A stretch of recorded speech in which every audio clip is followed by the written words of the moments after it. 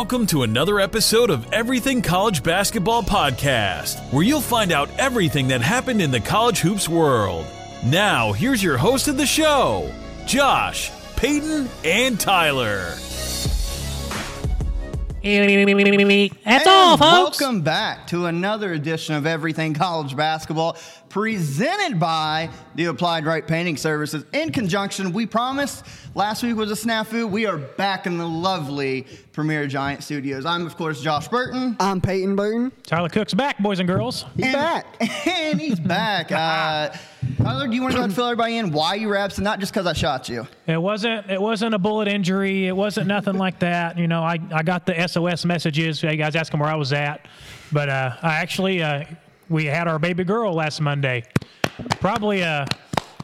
She was probably being delivered about the exact same time these guys were following through without me and going on with last week's podcast. So, yeah, we had a little baby girl, and that's the reason why I missed. But she's drinking beer and smoking right now, so we're okay. She's old enough to handle herself already, so we're good to go. Yeah, actually, on the podcast last week, he texted us as we were recording. We were probably previewing the Sweet 16, and he texted us. Yeah, he sent us a picture, and I showed Josh as he was talking. So, yeah, that was pretty cool. So if you remember, I alluded to it last week that he was gone for personal reasons, exciting personal reasons. So we didn't want to spill the beans. We waited till he was back. But we were back, all three of us, and back in living color. And my Lord, we mentioned it last week. The first and second rounds, it was more chalk, right? A few upsets. Did or did not the Sweet 16 and Elite Eight make up for the excitement factor? Everything you wanted in the NCAA tournament, I think it over-delivered. Every bit of it was that and more. You know, I haven't seen a structured round between the Sweet 16 and Elite Eight this exciting, this much back and forth, this many. I mean, there was overtime. We had everything, anything and everything you could want. We had controversial calls. We had tip-ins. We had buzzer beaters. Everything that you would want as a college basketball fan was here this weekend. And if you guys thought Central Florida versus Duke game, the second round, was the game of the tournament, you might want to think again, because I think we got some new candidates for the game of the tournament. I mean, we'll get into them, but I swear, the Sweet 16 and especially the Elite Eight was as good of basketball that you'll find anywhere. It seemed like every game was close. And not only that, fellas, but you had some outstanding individual performances inside these rounds. I hate to say it, but I'm going to do it because I don't care. He deserves it. Carson Edwards sticks out at the top of this list. I don't care who else was doing it. Carson Edwards had one of the best performances, not just in a game, but in the tournament. This guy, Carson Edwards, what he scored, he hit the most three-pointers in a thing. Tournament, yeah. And the guy that did it before was Glenn Rice. If you don't know who Glenn Rice is, you need to check him out. I wore number 41 all the way until high school because of Glenn Rice. Just because I love this guy, he could shoot the ball. But Carson Edwards broke this record before, not even going into the Final Four. This kid was hot. Also, he did break another record I've seen, most points in a tournament. For the whole tournament, he beat Steph Curry. Yeah, and he did that in 4 games. 4 games. 4 games. Just outstanding performances. He wasn't the only one. Like I said, we will get into that more as we go into the recaps. And, man, what performances, what games that we have to talk about. And, fellas, we're down to our Final Four. We are down to the Final Four. As big as week as this was, this Sunday, for all of you wrestling fans, was WrestleMania. WrestleMania Sunday this Sunday. And no better place to turn to for all your pre-WrestleMania coverage than where, Peyton? Conrad Cushman is the host of the Everything Pro Wrestling podcast. Everything Pro Wrestling is a show by the fans, for the fans. And you can find that show on Anchor, iTunes, Google Play, and Spotify, and all other podcast hosting sites. He also has a YouTube channel, so go to youtube.com and in the search bar type in Everything Pro Wrestling and hit that subscribe button for him. Yes, sir. And as we mentioned before, you know, we got JRO, our good buddy here with Applied Right Painting Services, commercial, residential, new construction, anything you want for your painting services and needs, JRO is the man.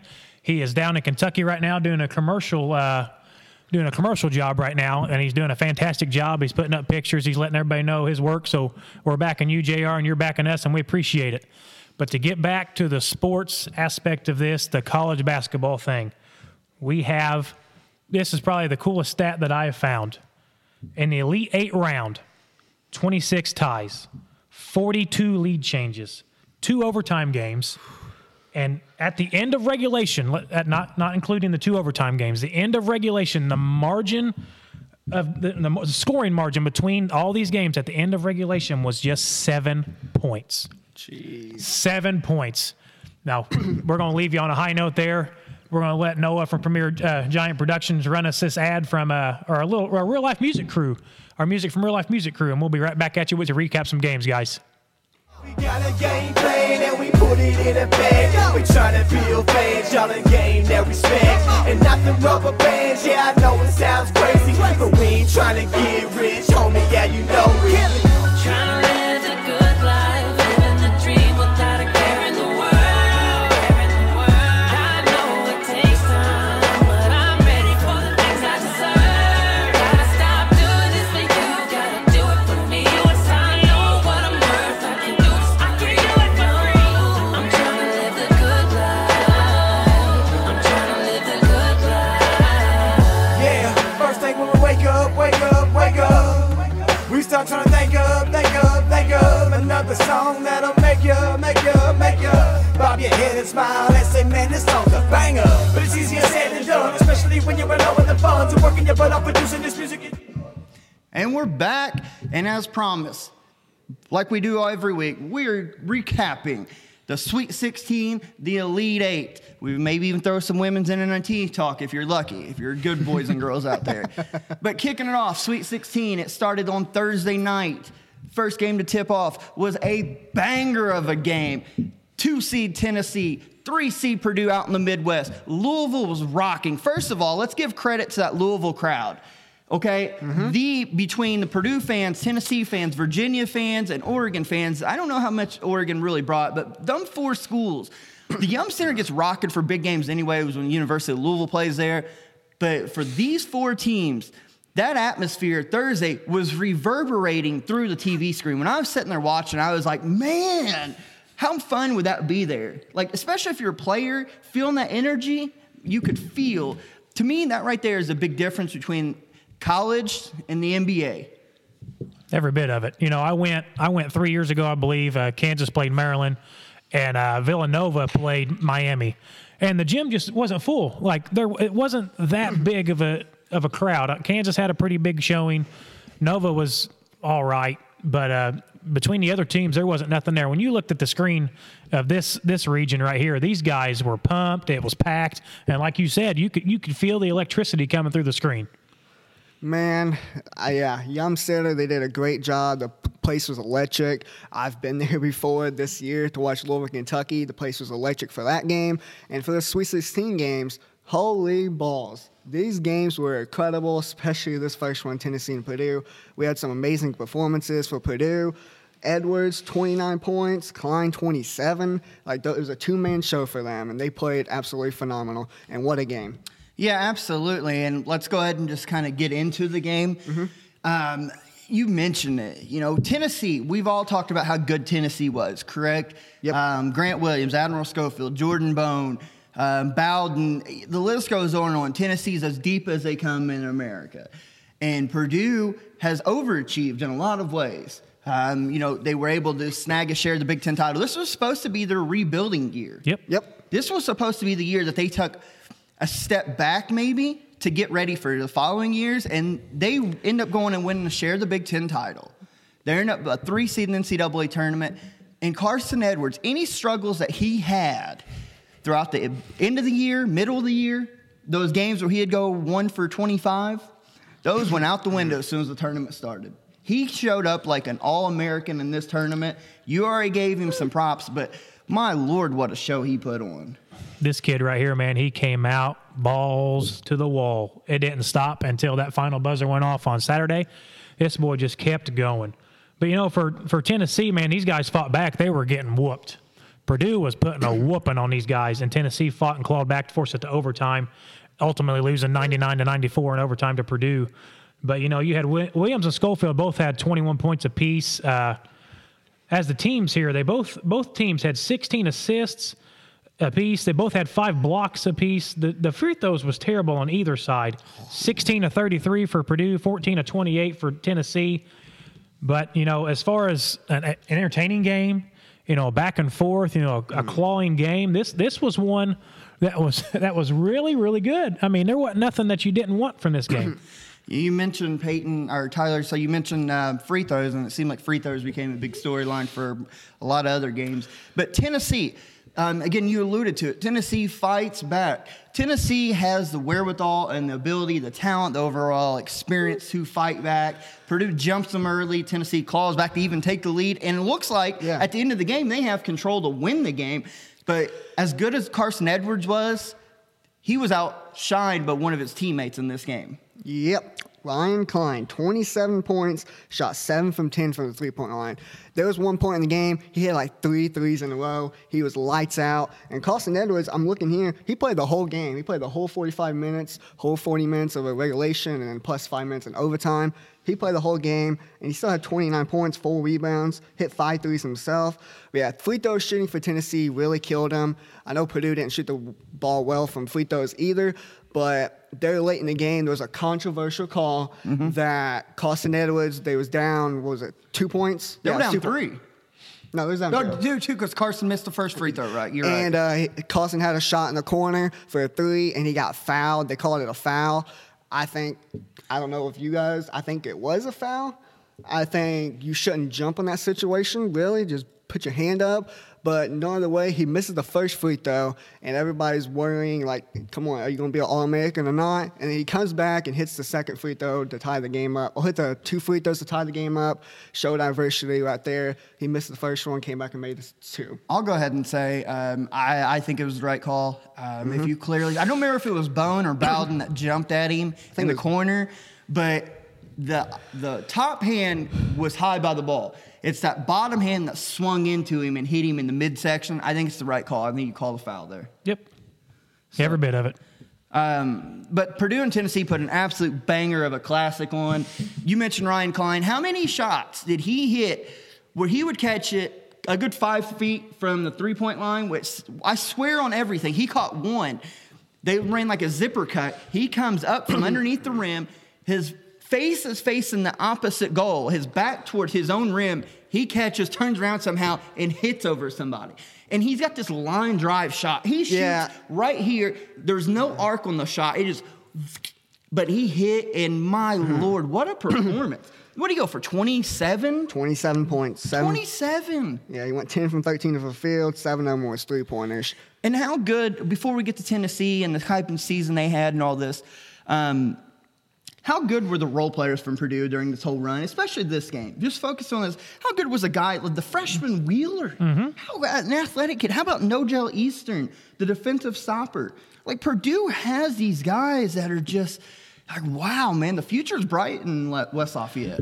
Yeah, they talk about, everybody gets all mad, but, oh, they didn't score no points, they didn't do this, they didn't do that. It's not about putting the ball in the hole sometimes. Sometimes you got to be the guy that stops the other team from putting it in the hole. Sometimes you got to be the guy that rips down the offensive glass and give you a second opportunity. And Purdue, for 99% of this tournament run, they had every bit of that. You know, with Carson Edwards going off a couple good games, everybody's like, well, they needed some help. He had the help. They just didn't have enough at the very end of it. But in this game especially, they had all the intangibles that you needed to win this game. Before we go to Tennessee real quick and start talking about their season, I want to say this real quick. Because after that game, all I was seeing on Bleacher Report, Twitter, and Facebook was people complaining about the fouls, and especially the foul late in the game, the controversial one.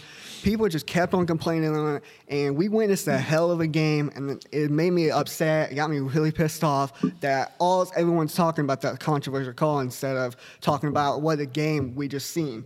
And that really annoyed me. Because that's just scapegoat for a lot of people, especially if your team doesn't if your team doesn't win, you want to figure out a reason. Like, oh, well, it's whatever. I mean, that's going to happen. Yep. Tennessee, though, my props are to Rick Barnes and Tennessee Volunteers. A guy like Admiral Schofield, Grant Williams is a junior, but presumably played his last game in the Tennessee Orange. Those guys have been the foundation and the resurrection, or behind the resurrection of Tennessee basketball Rick Barnes is a masterful coach, and Tennessee's in great hands because those three men have left it in great shape. Tennessee, outstanding. You bring back, like I said, essentially 10 guys, add some new guys in. You're experienced. You're deep at every position. There's really nothing you don't do well. And you've played the likes. You almost beat Kansas. You beat Louisville. You beat Kentucky twice. You win you finished second in the SEC, runner-ups in the SEC tournament. Outstanding. You got a 2 seed. And then this is not a knock on Tennessee basketball, but Tennessee, it's not a Kentucky or a Kansas or a Duke or where 1 seeds and 2 seeds every year are the norm. This is a special year for Tennessee, and they were in conversation at the 1. I'm a firm believer had they beat Auburn, they get the 1 seed. They get a 1 seed. Every bit of it. 100%. Tennessee, what'd they go? How many wins on the year? They go 28 wins, 29 wins. I'll have to look it up. But Tennessee, just a fantastic year. Like I said, those 3 guys. And then you guys got like Jordan Bone. This is one of those weird cases that I don't know if you're a Tennessee fan. You feel proud because of the progress and the season you had, but they're also a little empty because you were good enough to make the Final Four. Yeah, they had the pieces that they need. You spoke on it pretty well, but got 31 wins for Tennessee. 31. You hit that 30 number. That's something special to have in any season. Mm-hmm. But Rick Barnes just needed the fresh start, and this was a perfect scenario, a perfect storm for him. Look for Tennessee to continue to rise and get back to the teams they used to be. You know, they had Chris Lofton was one of my favorite Tennessee players in recent memory. Boy can put it in the hole. But you got a team right now that laid a foundation, and hopefully Rick and his team of coaches continue to build and grow this program back up to a pretty high caliber team year in and year out, and it'd be good for them, the SEC, and for the country. Oh, for sure. Mm-hmm. For sure. So Purdue moves on, beats Tennessee. Purdue moves on to the Elite Eight, a spot that they hadn't been to since 2000 under Gene Katie. A spot that, again, no offense Purdue fans. It's just you don't get there a lot. Nope. Not at all. So good on Purdue on that. We moved down, and the other semifinal, Sweet 16 game inside that own region right there was the 1 seed Virginia playing the 12 seed Oregon.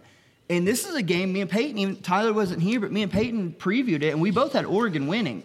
And if you watch the game, it really took every bit of Virginia's grit and determination to win on defense. Oregon even fought back. Virginia got them down 7 or 8 points. Oregon fought back. That Pritchard hit well. They attacked the rim. They just could never speed the game up to a comfortable pace for them and an uncomfortable spot for Virginia.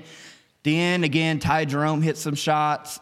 Virginia escaped 53-49. Yeah, it was 53-49. They did escape. This is a low-scoring game, 53 points for Virginia. It's kind of how the game they want to play. They don't want to be in a high-scoring game like a game we'll mention here later on. But Kyle Guy, he went 2 from 11 from three-point. He usually shoots like 45% from 3, so he had a little bit of off night. And fun fact, this game was in the Yum Center. He has not hit a three-pointer in the Yum Center to this game. The whole time, I'm pretty sure that's a fact because I remember seeing it somewhere on Twitter. He said, I'm pretty sure it's a fact. I'm pretty sure it's a fact, but 97.3% sure. It's close. I have a good probability it's a fact. But yeah, not hit a three-pointer in the Yum Center. He doesn't really shoot the ball well there, but he came out, hit 2 threes, 10 points, 4 rebounds. Kind of an off night for him. But Jerome. Oh, my bad. I've got us playing. I'm listening to ourselves. Sorry. See how we look. God. Hunter, he played well. 11 points, 4 rebounds. Jerome, 13 and 6. Clark, 12 and 4 and 6. He had a hell of a game. But yeah, and Diakite, 7 points and 11 rebounds. Diakite will be a big factor for Virginia going forward. Mm-hmm. Tyler, Virginia over Oregon, your initial thoughts? Because, again, you're a big proponent of Virginia in this style, and they just held another team to under 50 points. Does this style work yet for you? Final Four team, does this style work for you yet? Yes. Okay. I'll say yes. Okay. They proved me wrong. I'll say yes. There's a fact. I got another one for you. Summer, you are absolutely right. These guys are a slow, methodical team. They are a defensive team. It showed 100% true right here that the defensive paralysis of Virginia is what gets them where they need to be year in and year out. 53 points that's low for a high school team. These guys barely hit the 80s. Hit 90s one time throughout the year, and that was against the Cupcakes at the beginning of the year. That was probably when they just said, go have some fun, let's see what happens.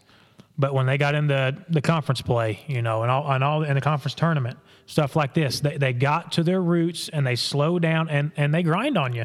And that's what they did to beat the Ducks. Yeah, so we have a matchup we'll talk about here in a little bit. Chance for a Final Four bid. We had Virginia and Purdue. We'll save it though. Yeah, that's another interesting Another game of the tournament. So we move on to the East. We had Duke, the number 1 seed, escaped the prior game in the second round against UCF. The ball rolls around the rim and falls in Duke's favor. So obviously we all thought Duke bounces back, correct? They're going to just run right through Virginia Tech. Virginia Tech's a team that beat them in this season, obviously without Zion, but they still beat them, correct? Yep. So what's Duke do? They have another shot from their opponent, hit the rim 2 inches from it. It's like Duke and Coach K at that time had put a hex on the opponent around the rim. No ball shall enter thy cylinder. Yeah, in this game, Cam Reddish did not play in. He supposedly had a leg injury, and it was hurting too bad, so he did not play. But, yeah, Duke escaped this game. Blackshear for Virginia Tech had a hell of a game. 18 points, 16 boards. Congrats to him. That's a hell of a game.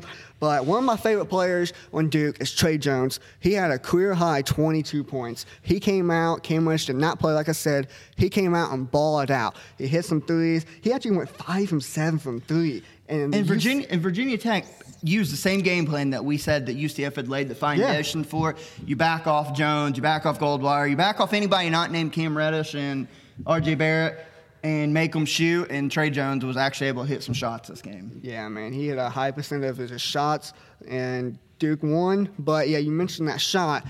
It was perfectly executed, wide open. The dude's floating to the left and kind of like a volleyball serve, kind of basically laid it up there and barely hit the rim, wasn't really even close. I'm of theory, Tyler, you can say I'm right or wrong. I'm of theory of that last shot because, I mean, that was wide open. It was such a great play by Buzz Williams. Down underneath, everybody assumed that they'd go for the win, popped corner, so Duke shaded everybody that side of that corner. You just simply set a dummy screen, roll around back to the rim. It's wide open. I think the kid seen Zion in his peripherals and left it short. I think it was in his mind, and he gator-armed it and left it short because he thought, oh, man, Zion, instead of focusing on the rim, he focused on the person to the side of him. They slow-mowed this down, and you could see the little look to the right a little bit.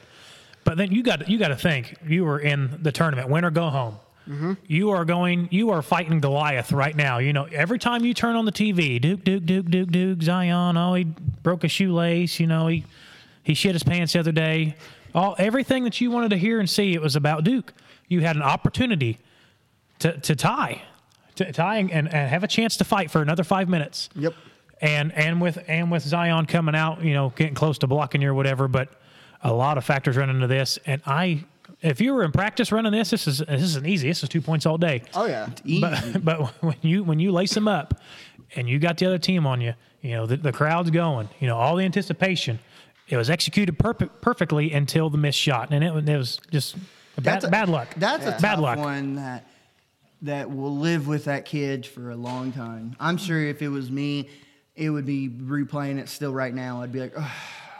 Yeah, man. We'll see it next March for sure before the tournament starts about all this. There's a lot of hot moments, but this is going to be one that was kind of a letdown that they're going to show. I guarantee it. And how lucky. When I say lucky, it doesn't mean a team's not good. So before all you Duke apologists come after me, when I say a team's lucky, it doesn't necessarily mean they're not good. I think Duke was really good. But you think 2 games in a row, they get in the NCAA tournament, they get by with teams missing essentially point-blank layups around the rim. It's pretty lucky. That's 100% it's pretty lucky. That's 100% lucky. So who would Duke be facing in the Elite Eight with the Final Four bid on the line? You have the Tom Izzo-led Michigan State Spartans versus the 3-seed LSU Tigers. I originally thought LSU would win this game. I predicted it last week. I thought LSU's depth in the front court would be too much. And a Tom Izzo-led Spartan team does what a Tom Izzo-led Spartan team does in March. We got more on Tom Izzo here in a little bit. But Michigan State, this is one of those games that wasn't even close, really. I mean, it was early, and then Michigan State went on a run in the last 6-7 minutes and really blew them out. Michigan State wins 80-63 over LSU. The result, the team that winning doesn't surprise us, but does it surprise you, the margin of victory? Not really. Not really. I knew LSU was capable, but with the stuff going on behind the scenes, it's going to catch you. You know, you don't have your coach from all year on the bench. And plus, you have, quote unquote, Mr. March on the other end. This guy can game plan like no other. And you know when you compound a couple things, you get a snowball effect. LSU played well before this, really well. Yeah. But then with the factors off the court, I think that was a little bit of a factor. And also, the Mr. March factor came into play with this one. Yeah, Michigan State fans, they should thank me because I put a curse on LSU. Last week I said my bank on LSU was going to defeat Michigan State. I was hella wrong. One even game. Only offensive production LSU got was Tremont Waters, who had 23 points and hit 4 from 9 from 3. He was the only production on offense, and Bigby Williams had 11 points. So, I mean, Spartans played well. The game inside the game we were all excited for was Cassius Winston versus Tremont Waters. Two of the best small guards, maybe the two best small guards in America. Maybe throwing Chris Clemens in there as well, Marcus Howard. But Cassius Winston ate him up. Yeah. Cassius Winston his stat line's good. He can go get you 20 and 10. But it's his leadership qualities is what's really impressive. Yeah, Cassius is one of those guys that he doesn't look the part for me, but just he's a grinder. Day in and day out, he gets it done. What's the cat's name they lost this year? Langford. And when you lose a piece like that, sometimes you crumble. Yeah. We've seen it with Kansas losing Udoka Azubuike. These guys did the polar opposite. They came together. They started working together. Cassius steps up. Ward steps up. Aaron Henry steps up in this game in particular. Yep. But, you know, they just do things that they need to do to get it done, and Cassius is one of those guys.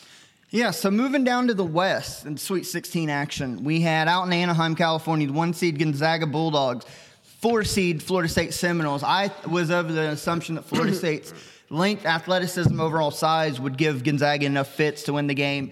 And Gonzaga's offense was able to shine through, really. Josh Perkins was big. Yep. Rui Hachimura played like the All-American he is. And Gonzaga was able to kind of coast by at the end, beating Florida State 72-58. Really any surprises other than the fact maybe the margin of victory? Margin of victory, definitely. I thought Florida State would win this game because, like you said, the athleticism. But coming into this game are both problems with Florida State. Could they hit shots consistently? Yeah. And they did not. So Gonzaga ended up winning in a pretty comfortable win. Yeah. Florida State only had one guy in double figures. It was Trent Forrest with 20 points. They lost the glass boards. They didn't do anything really noteworthy to do anything against Gonzaga, who is a really, really talented team, NBA caliber players. They're going to keep getting better. They got a top 5 recruiting class coming in, I believe. Gonzaga just rolls over Florida State. The score doesn't do this one justice. I know it's 14, but it could have been 24.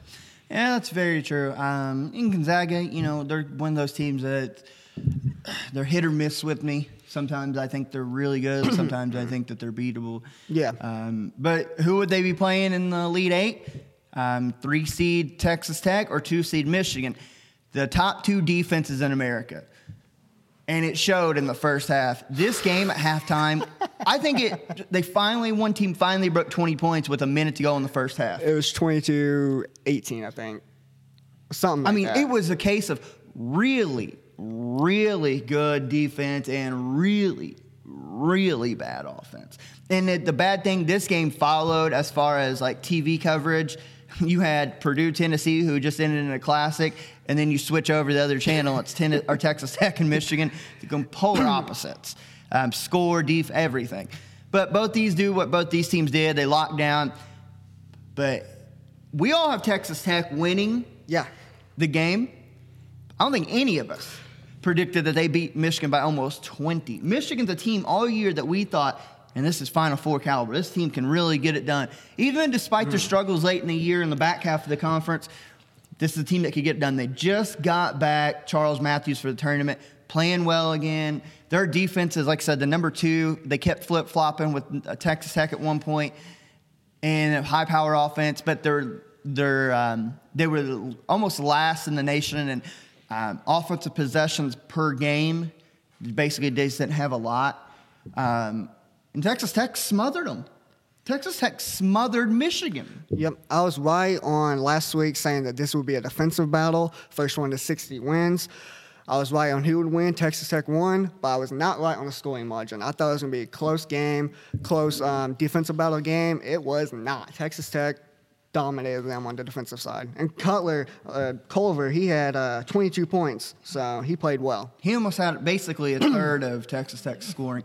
But Tyler, we just mentioned Virginia in their Sweet 16 held a highest-powered offense to 49. Texas Tech, against a better opponent, held Michigan to 44. Texas Tech didn't allow the 20th point until 24 minutes into this game. Jeez. First half plus the first 4. They always talk about the first 4 minutes of the half's most pivotal. We didn't get 2 points. Got 2 points. They held Michigan to 5.3% from the three-point line, 1 of 19. You know, this was one of the most difficult picks for me to make. You know, even with my own team and all this stuff, this was the toughest pick for me to pick because of the way Michigan's been playing and how hot Texas Tech got at the end of the season. The only reason why I picked Texas Tech, and I'm being dead serious right now because they're in the Big 12 and I need some help. Yeah. That was the only reason why. If this was any other team in the country, I would have picked Michigan just because of how much I like them. Right. But with the score of this, getting beat by 19 points, I never would have thought it. And only scoring 44 points, that's another mind blower to me from how well Michigan was playing. Culver did it. You know, that Moretti guy, he had 15 points, 4 assists. Tech shot 43.6% from the field. Tech did everything they needed to do and then some to get this one. So we move on. We have the last Sweet 16 region of the tournament. Move on to the Midwest, and we dubbed the Midwest the region of death, the group of death, whatever, and it most certainly was. You move on. You have the number 1 seed, North Carolina, versus the 5 and the red-hot Auburn Tigers, SEC Conference champions. And this was a game that we knew was going to be high-paced, high-action, tons of scoring, but let me take that back before I say something. We thought that Auburn had a chance. Auburn winning doesn't surprise me. It's how Auburn won. Auburn running in transitions their game. We knew that they would run with North Carolina. But my Lord, I did not see them absolutely running North Carolina off the floor. No, not at all. They won by 17 points, and the game, it was larger than that. The last couple minutes, Carolina was able to reel it back in a little bit. Auburn, you think about now in back-to-back games, Auburn ran Kansas off the floor, and they just ran North Carolina off the floor. They hit so many threes in the second. They were trailing at halftime. Yep. They hit 3 after 3 after 3 after 3. It's like, good Lord, Bryce Brown's on fire. Jared Harper and Chuma Okeke absolutely was the best player on the basketball floor that night. And then he goes down with an injury. We end up finding out it tears his ACL in his left knee. Prayers up to Chuma. He was absolutely. He doesn't. Nobody deserves that, but my Lord, the kid was having the game of his life. I sympathize with it. Having torn my ACL twice in my left knee, I know the pain, and it just sucks for him individually because he was having legit the game of his life. There was nobody in North Carolina that could stop him. Nobody could touch him. No, and he's a dangerous matchup of that athletic wing player that can defend, can score, shoot threes, post you up in me, 2 rebounds. He's a do-it-all type NBA-style player, and it just sucks to see. But for Auburn absolutely murdered North Carolina. Dude, Auburn hit 17 threes out of 37 attempts. If they can hit 15 or more threes in a game, they are very, very dangerous. And it showed in this one. Carolina really, they played well, but not to what I expected from them. I did not expect Auburn to win this game. I thought it would be high scoring, a close one. Thought Carolina would pull it out just because they have Luke May, Cam Johnson, Kenny Williams, and Kobe White's been playing well here lately.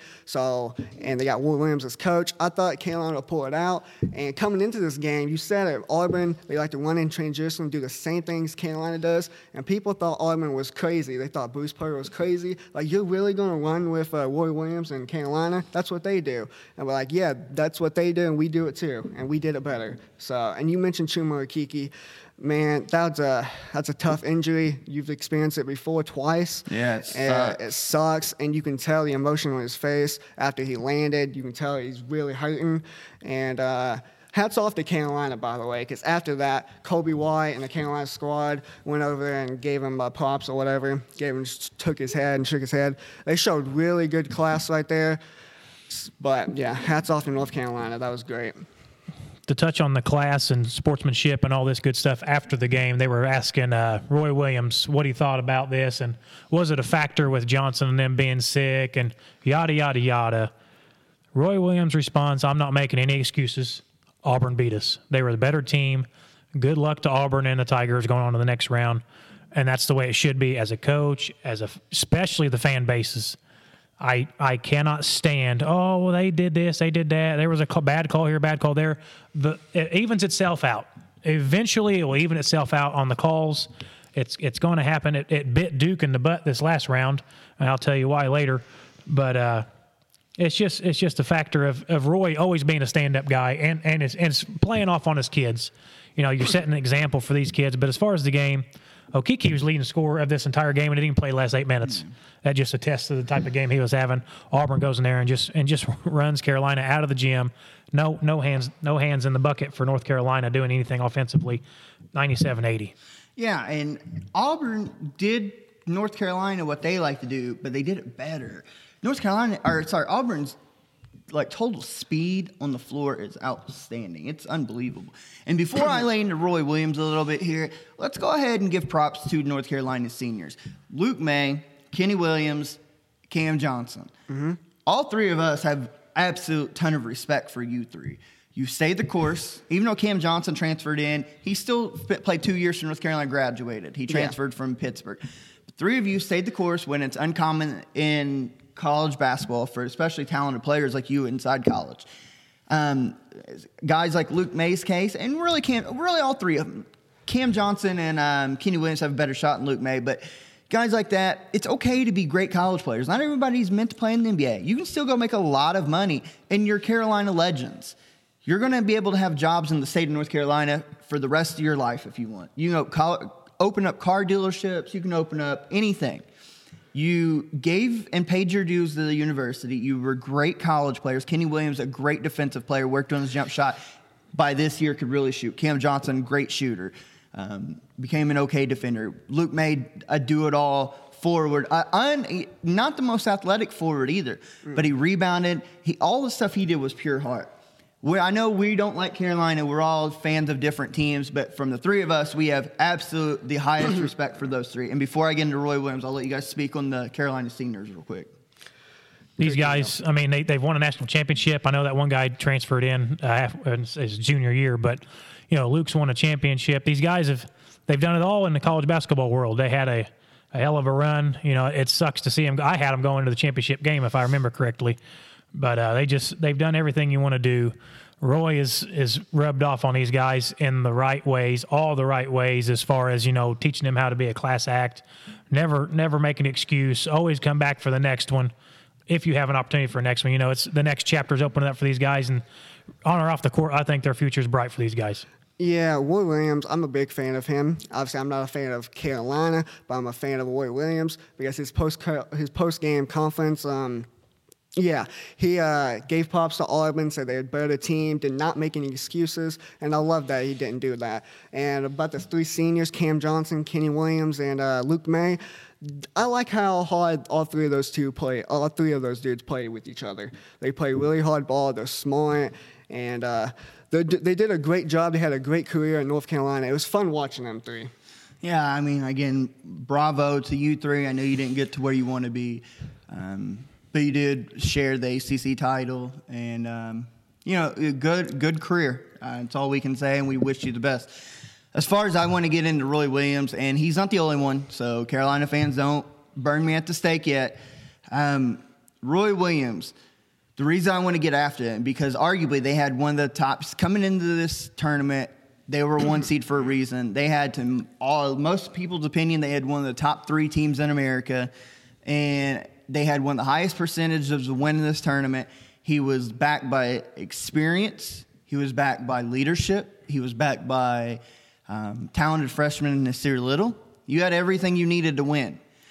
And Carolina is one of them programs. Now, let me preface before I get into it that each year is different.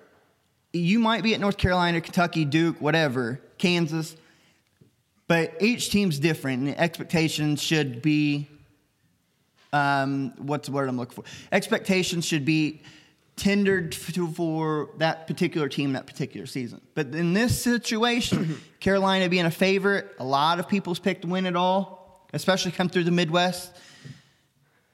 Yes, you ran into a buzzsaw against Auburn, and yes, it happens. But doesn't mean I'm going to let you off the hook. You have the talent. You had everything you need, and you came up short. Yes, you did share for the ACC title. But anything less than the Final Four with the type of team and everything, it's borderline a failure. I'll get into it more when I speak on Kentucky here in a little bit and explain a little bit more. But it's borderline failure. And just because it's a failure doesn't mean I'm not saying that it wasn't all good. You didn't have a good season. But with the expectations and the team you had and everything building up to it, anything less than a Final Four for this version of Carolina, it's kind of a failure. Like I said, I'll get more into it later on. Kentucky. But speaking of Kentucky, obviously Auburn moves on. Who would they play in the Elite Eight? 3-seed Houston, 2-seed Kentucky down there in the bottom part of the Midwest. The Cats open up strong. P.J. Washington's back, comes off the bench, immediately in P.J. mode. Reed Travis playing well. Tyler Hero's outstanding. Cats get to a lead, but like they've been doing here over the last month or so, they get to the lead. They fall back in the second half. Houston puts on a hell of a run. Houston changed up their defense. Houston got after it. They just wanted it more than Kentucky. They lead most of the second half. Yep. To the point where Kentucky needs to be bailed out at the end by Tyler Hero that has the balls the size of grapefruits and hits a shot late in the game to give the Cats a lead. Kentucky gets stopped, hits some free throws, end up squeaking one by Houston. But Tyler Hero, the dude's in it all year. We've said he's a road warrior, but he lives for big moments. We talked about last week. He went to Coach Calipari and said, I want to guard Fletcher McGee. He took that challenge on us. Sacrifices scoring to defend the best player from Wofford. This time, needs him to score. Big shot. No problem. He's going to go down in the annals, whether he's here for 1 year, 2, 3, or 4. He's going to go down in the annals of Kentucky basketball lore just because of the type of personality and the ability to step up when the pressure is the greatest. But Yeah. Kentucky found a way to win, moved on to the Elite Eight. It's about all I can say for that. They're late in the game. First of all, how nervous were you? Oh, bro, let me tell you something. We've talked about this all year about superstitions, right? Well, I'm sitting there watching Kentucky's losing. It's under a minute to go, and I'd been wearing this shirt, had my Kentucky socks on and everything. Get frustrated and take the shirt off. I'm like, damn it. I moved couches. When I moved couches, we went on like that 6-0 run to take the lead. I'm like, hell yeah. Late in the game, Houston has a chance. This after Tyler Hero hits a 3 to put us up. Houston has a chance to tie up or take the lead. I stand up. I won't move. I have the shirt around my neck now, no shirt on. I'm standing.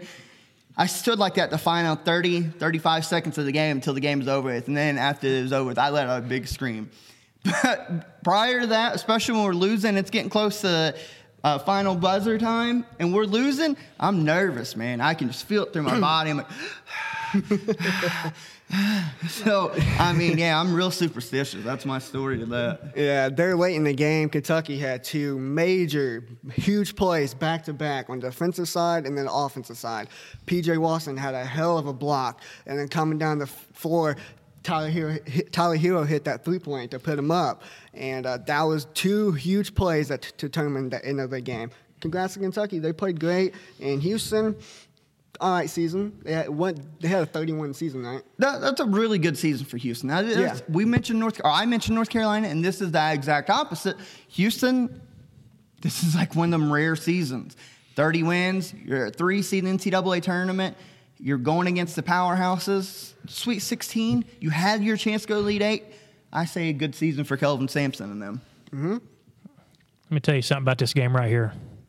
It's probably the coolest stat you'll ever see. I didn't watch but 5 minutes this game because you guys were going to watch it, and I knew you guys had it covered. But, you know, one thing I always check is the glass. Kentucky won it 36-23. But another thing I always check is turnovers. Kentucky had 14 to Houston's 7. Jeez. And even committing, twice the turnovers, Kentucky was able to pull this out. Like I said, I just dabbled in this game. I don't know what other game was on, but I just knew Virginia Tech and Duke. That's why I was watching. I wasn't switching back and forth, boys. I was glued to Blackshear. Were you able to see the hero game winner though? The PJ block that led to the hero game winner? No, you didn't. It was clutch. I just knew that you guys were watching this one, so I was like, you know what? Let's go to the yin to the yang here. I'll go to the other side. So the final possession, I'm glad because I forgot about the PJ block. Mm-hmm. But Houston has a chance. They're up 2. They have a chance to ice this game and goes down the lane. I can't think of the Houston's best player, a little small guard. Mari Brooks. Davis. Oh, Brooks. Was it Brooks? Corey Davis. That's Corey Davis. He goes down the lane. PJ comes rotating over, got up, boom, led to a fast break. Hero in transition. Doesn't think about going for the 2. He catches it wide open shot, and it was Davis or the Robinson was from me to you too, and goes from the side to blocking. Yeah. He just said, "Bow." Yeah, I think I've seen the replay of that now. Cold-blooded. So the Cats move on to their record, whatever it was, 30-some Elite 8. I forgot the stat, but it breaks their own record they had already had. Mm-hmm. So the Elite 8 set, we got 4 trips to the Final Four on the line. We'll go from left to right. So Duke in the East, the 1 seed. Michigan State, the 2 seed. We have it held chalk. You have the matchup between the Dukies, Coach K, Spartans, Coach Izzo. Coach K's got the best of Tom Izzo for the majority of times that they've met. Yep. Tom Izzo he's got a good team, but he doesn't have this mega powerful offense, powerful team that Coach K has. And all Tom Izzo does in this time of year is win basketball games. The Spartans upset and end the Zion-led Duke Blue Devil run, just 1 game short of the Final Four.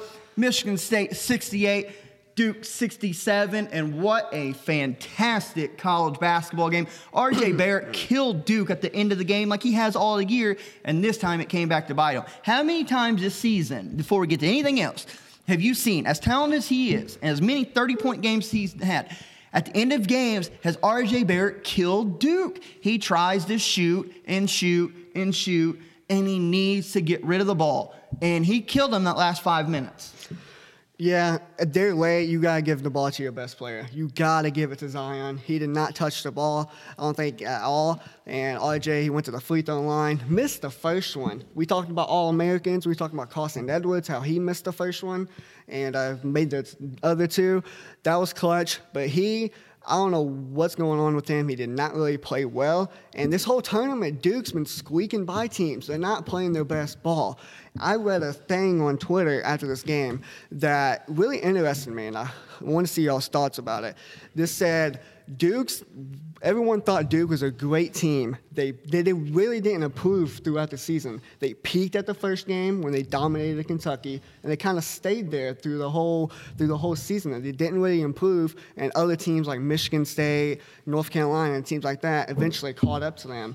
And this whole tournament, Duke has not played well. They've squeezed by 2 opponents against UCF and then Virginia Tech, and eventually it came back to bite them because they got beat. I made a Peyton-type bank on it with this. I said there ain't going to be nobody within 10 points of them until the national championship. Mm-hmm. Boy, I was wrong. Wrong. And they could have easily got bounced by UCF, not even just on the end of the game, but beforehand.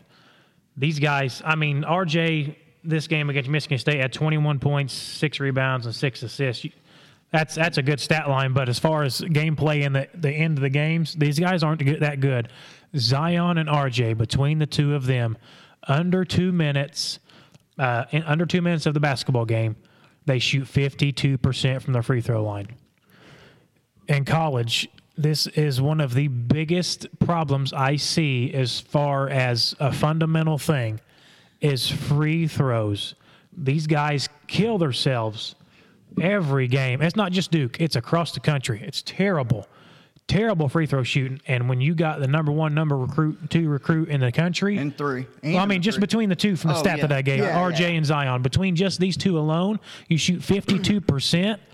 That's not good. That is not good. And you guys are offensive paralysis. I mean, you guys are monsters. You're not some big goofy ass 7'3" center.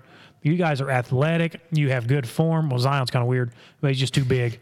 Lefties are always beautiful shots. RJ, I don't understand how this can happen, but that's just another thing to add on as far as stats. It's just not good. Yeah, and what credit to Tom Izzo. Let's go ahead and get into it because we've had a debate. We've dubbed him Mr. March, right? And we had some friendly debate, and this is what this group's for, correct? I mean, difference of opinions. But let's break down some Tom Izzo real quick. Tom Izzo, 606 and 231 in his coaching career to this point.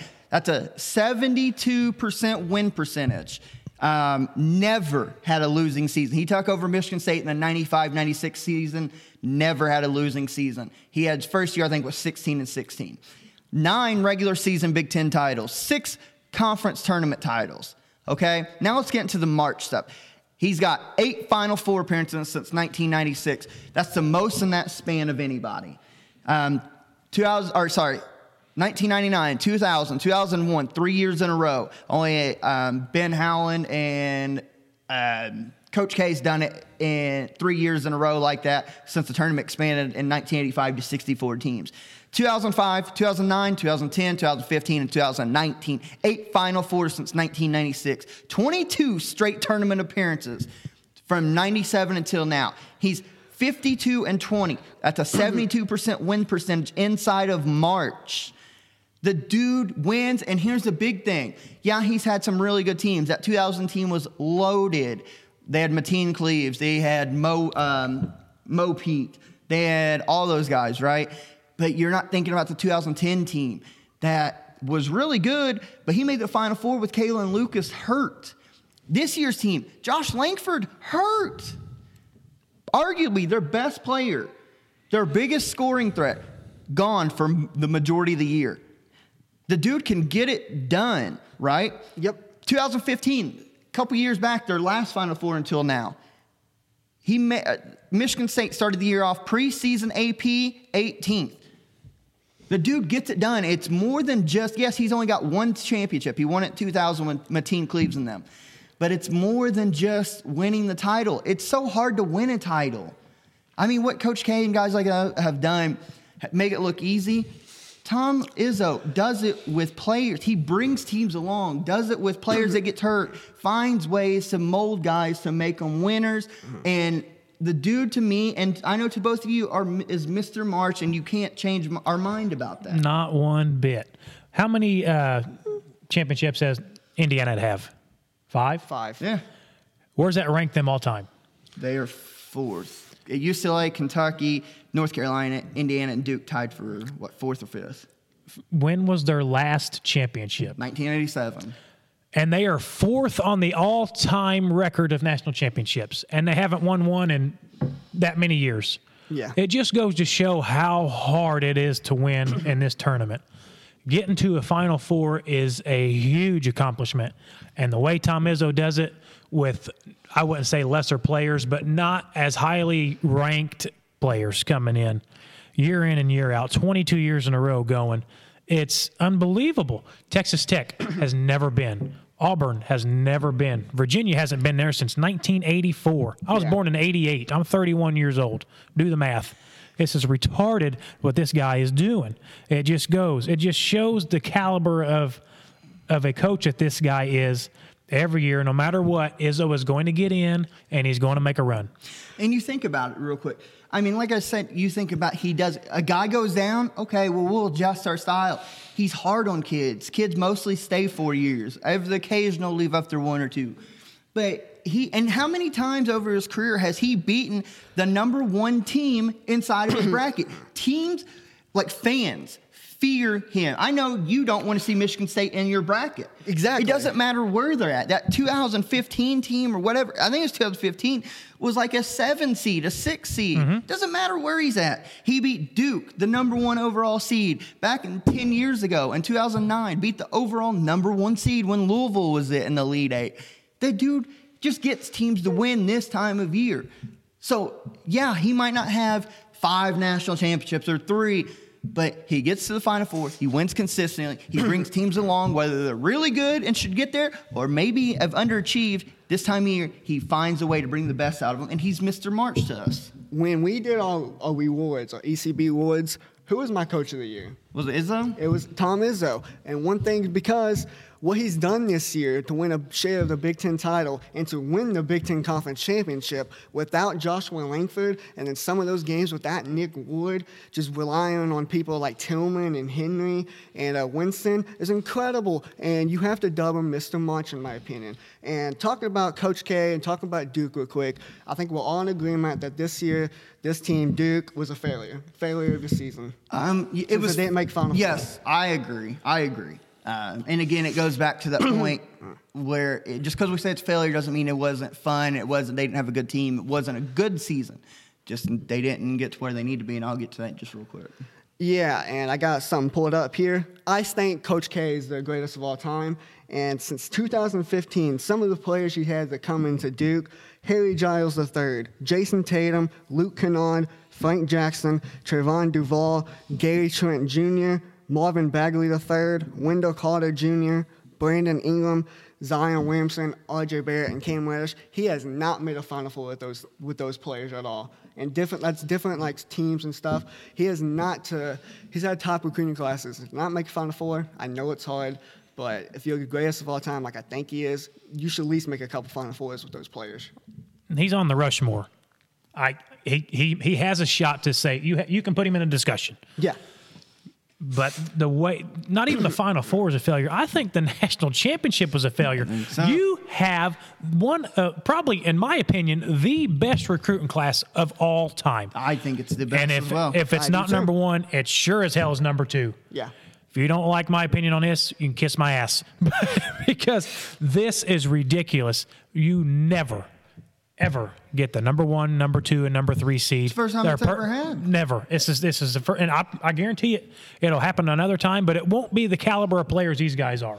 He had a once-in-a-generational player in Zion Williamson. He has a superstar in R.J. Barrett, and he's got another really good star in Cam Reddish. And you have all this hype machine. You have this, that, and the other. I'm with you. Even I said Final Four. Anything less than a national title game or national title was a failure because you're expected to win. You're the number 1 overall seed. ESPN's dubbed you all year. This team that you've seen what they did earlier in the year to teams, right? Even my team, they beat the brakes off us. Yep. You're expected to win and win big, and you're the greatest of all time. And when you fail, it is a collapse. Yep. It's a collapse. You have again, Tom Izzo, great and all this, but when you're this type of Duke team, you have no business losing to Michigan State or anybody, really. Not a shot. These guys, like we said, this was the team. I want to pull up to see how many brackets had Duke winning it. And I did too. I guarantee you it was in the 80 to 90 percentile. And if I'm wrong, whatever, I'll buy you a Polar Pop. But this is something that you just don't get such a unanimous pick. I guarantee you that there were some people in North Carolina that wear that baby blue picked Duke to win. I picked Duke to win. I am not a fan of this team, Coach Cal, whatever. But there's some moments where I have enjoyed them, but not entirely. But these guys let everybody down. With this Duke team and with having the top 3 prospects in the nation coming into this year, no offense to Central Florida, no offense to Virginia Tech, those games shouldn't even been close. Honestly, it should be at least a 10-point margin or higher. To barely win that game against both of those was weird. It should not have been a game. No, and we get it. Tournament games are really hard. But you're still not exempt. Just because they're really hard, you're not exempt from criticism. And the national media has How many complaints, or how many people from the national media on Twitter, on ESPN, on CBS, on you name it, has called Coach K out for this being a failure? With all these great recruiting classes, he has Big like the fat number donut. one recruiting class in 5 of the last 6 seasons. Now, I know another dude I'm going to get to here in just a little bit that gets railed every single time that Kentucky does not win a national championship. Railed. Oh, all this talent can't win. This number one recruiting class for no reason, and this, that, and the other. But the man himself, Coach K, has the greatest recruiting class, has a great team, and gets bounced in Elite Eight, and the media goes silent. Not here. We think Coach K is great, but as I'm looking to you in this camera, this is a failure. Coach K failed. This team underachieved when it mattered. They didn't win an ACC title. They won the tournament title. But it underachieved, and it's a failure, and let's call it for what it is. Coach K does not get by with excuses and this, that, because of who he is. He might be the greatest of all time, but there's no way around it. This is a failure, and it lies at the shoes of Coach K, and I'll give you one reason for this team why it lies there, because they ran no offense, and they weren't structured on defense. Seth Greenberg from ESPN pointed it out, and I know people are like, well, how? You watch Duke. They run, there's a difference in an offense and sets. A set play is when you run a specific thing to get this person X a shot in a certain position, right? An offense is something that can, continuity, that continue. You can go from one side to another, and it continues. It's like a swing. Shoot, Right. back and forth. Duke ran no offense. Coach K, he actually just sat by and let the stars make plays, and it got by on them. Their defense, they were really good for a while, but when Zion came back, they weren't the same. They were giving up points. You could straight line drive on Duke. If they couldn't block your shot or get a steal, you're getting a bucket. That's the reason UCF stayed with them. So this is a failure, and let's call it for what it is. Coach K failed this season, and actually failed the last couple with these recruiting classes, but this team is completely different because of how great the recruiting class was. So ECB's not holding any punches. It's a failed season. Is this, my question to you guys, is this not one of the best teams to never win a national title? It'd be up there. Yeah, It's definitely it's up top there. five. It's gotta They're be. with Fab Five. The and, Kentucky team. the Kentucky thank team you. that went undefeated. Those are a couple candidates, but yeah, Coach K, half of the game, he just sits down and lets the players do whatever. It's basically isolation. Whoever has a mismatch, you attack it. And they don't really run any off Or late in the shot clock, they'll run a ball screen. Yeah. He had the luxury of being able to sit back and watch these kids play throughout the year, though, and that's something that we probably that we're overlooking, is just the offensive talent that he had, that he could sit back and do that. But when it came down to it, there was no continuity within their offense, like you mentioned. It was all one-on-one, like you said. It just was not the type of play that you would expect from a team like this. Now, the media didn't stop. I was home today. I'm still on leave with my daughter. I watched ESPN for 2 minutes. The first 2 minutes from noon to 12:02, they covered all 4 of the remaining Final Four teams. You know what they did after that? Talk Duke and Zion. They talked. This is all about Zion and who was going to get the number 1 pick. Get Up on ESPN with Jalen Rose and the other guy talked about who had the biggest chance to get Zion, where they want him to go to Zion. You have 4 teams still playing. Duke's gone. They're gone. Whatever. Throw them under the rug. I know we're ranting a little bit, but this will be the last time you hear us say something about it. Yeah. They continued about Zion and Zion and Zion.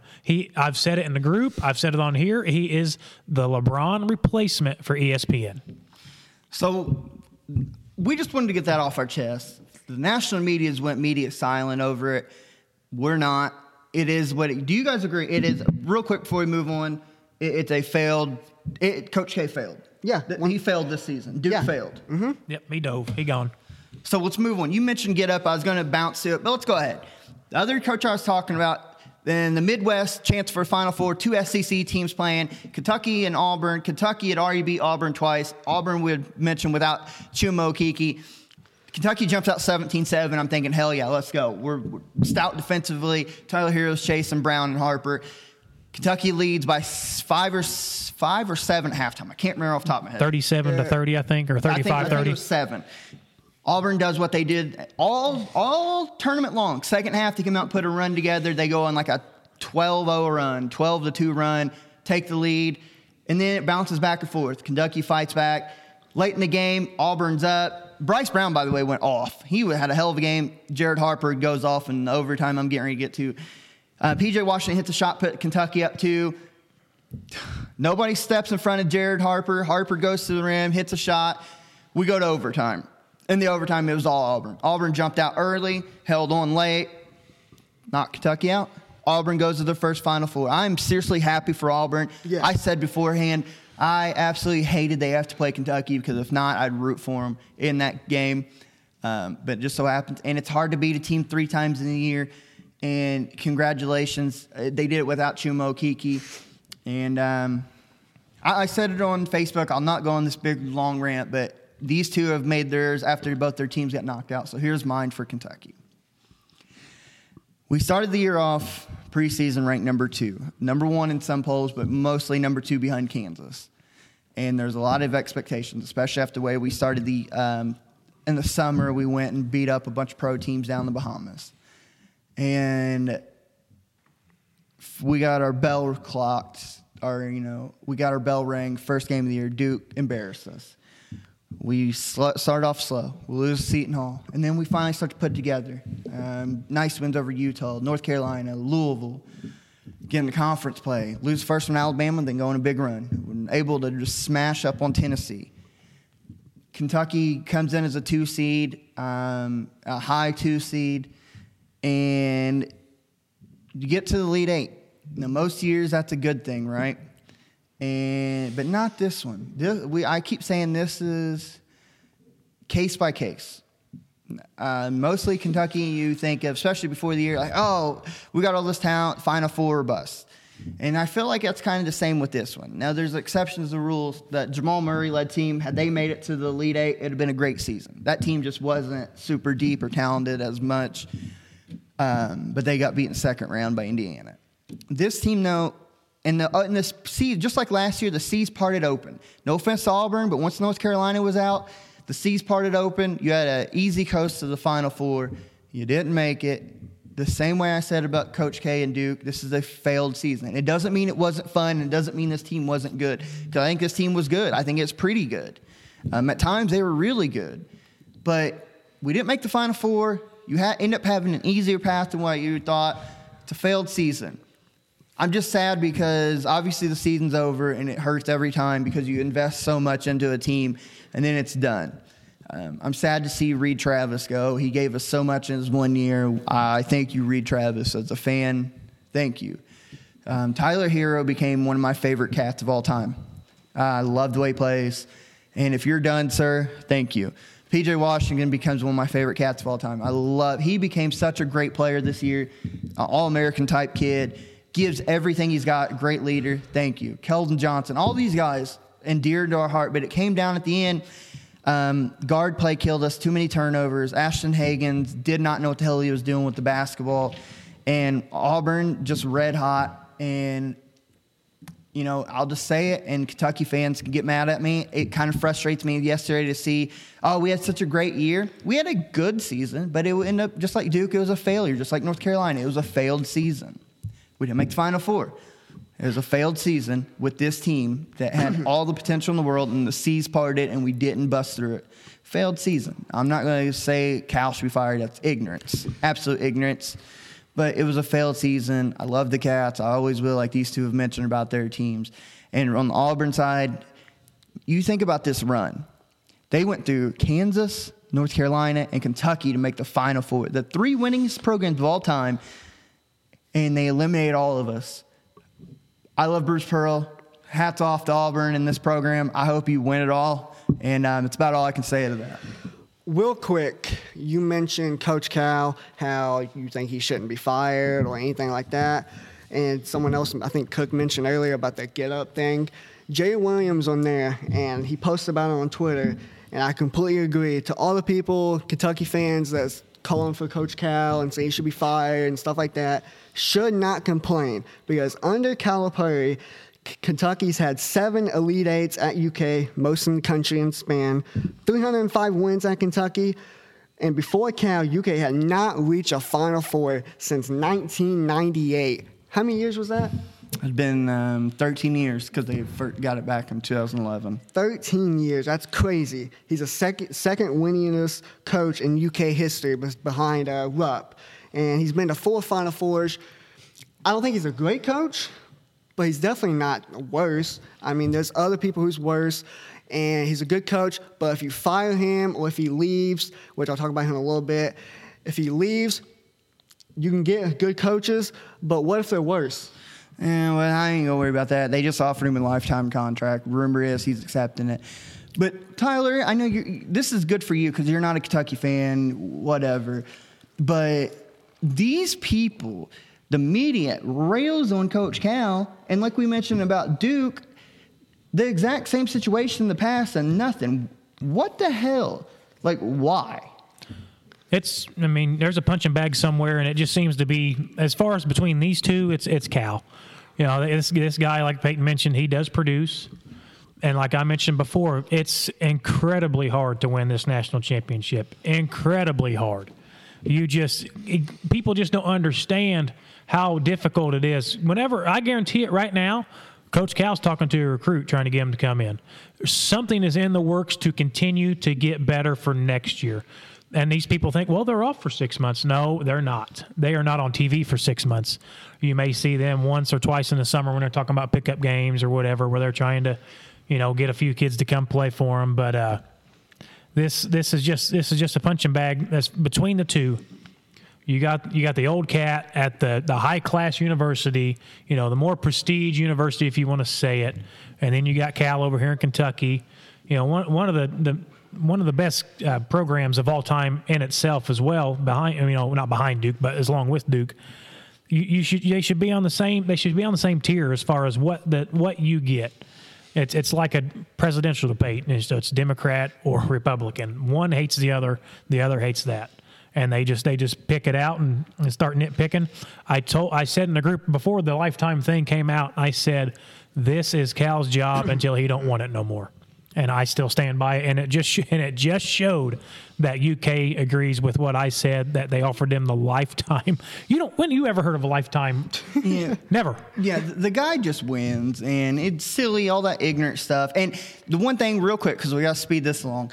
The UK fans, I think your fraternity people or whoever that did that bullshit sign for Chumo Kiki that you thought was funny, ignorance, because you made us look bad. The 99% of us in the Big Blue Nation, you do that ignorant shit. So this is for you, and I know it's not appropriate, but that's for you because that's ignorance is all that is.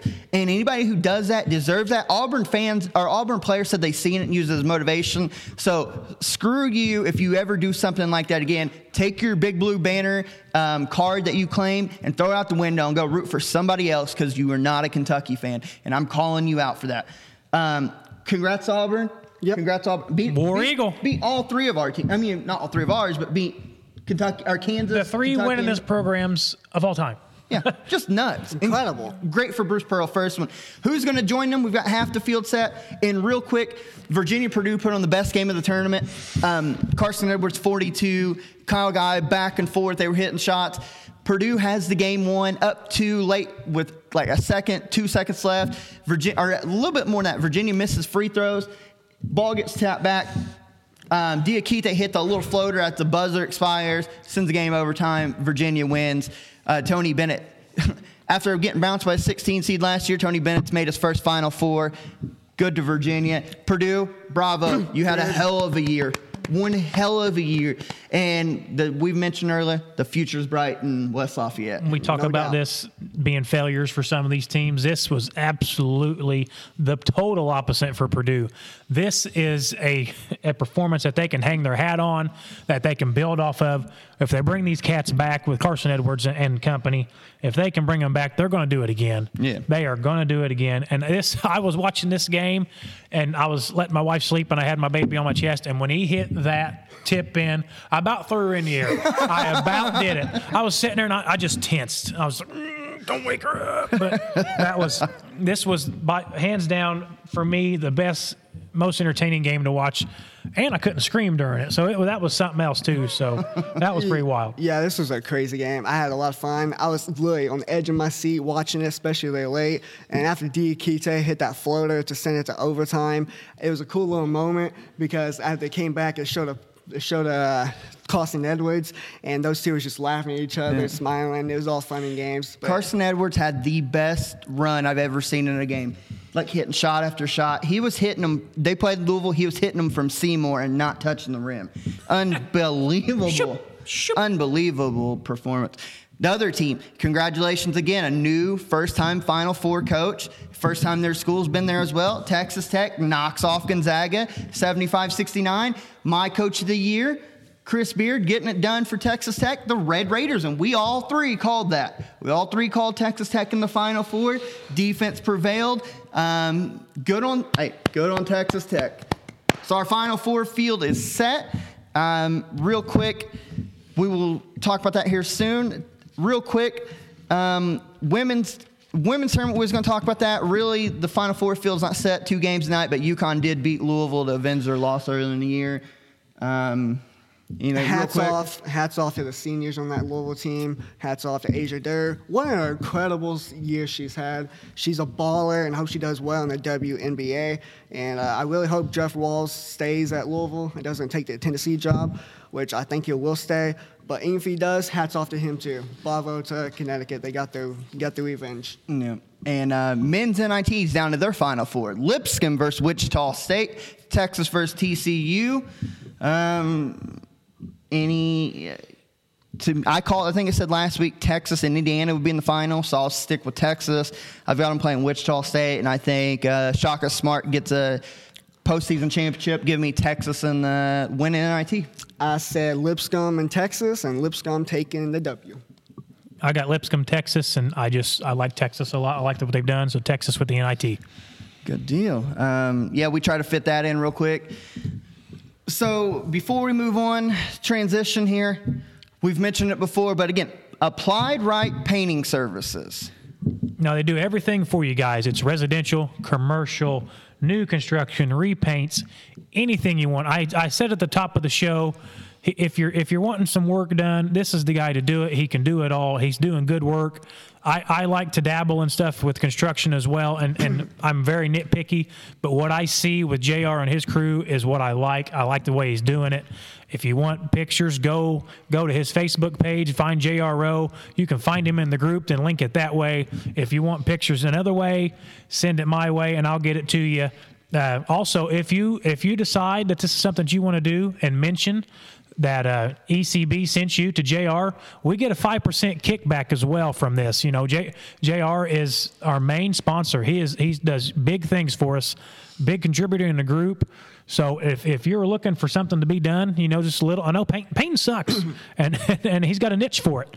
So if you're looking for something to go, find JR Rowe, or if you're looking for anything as far as painting, get a hold of Applied Right Painting Services. Also, they serve the Indianapolis and surrounding areas, including Avon, Columbus, Fishers, Greenwood, and Zionsville.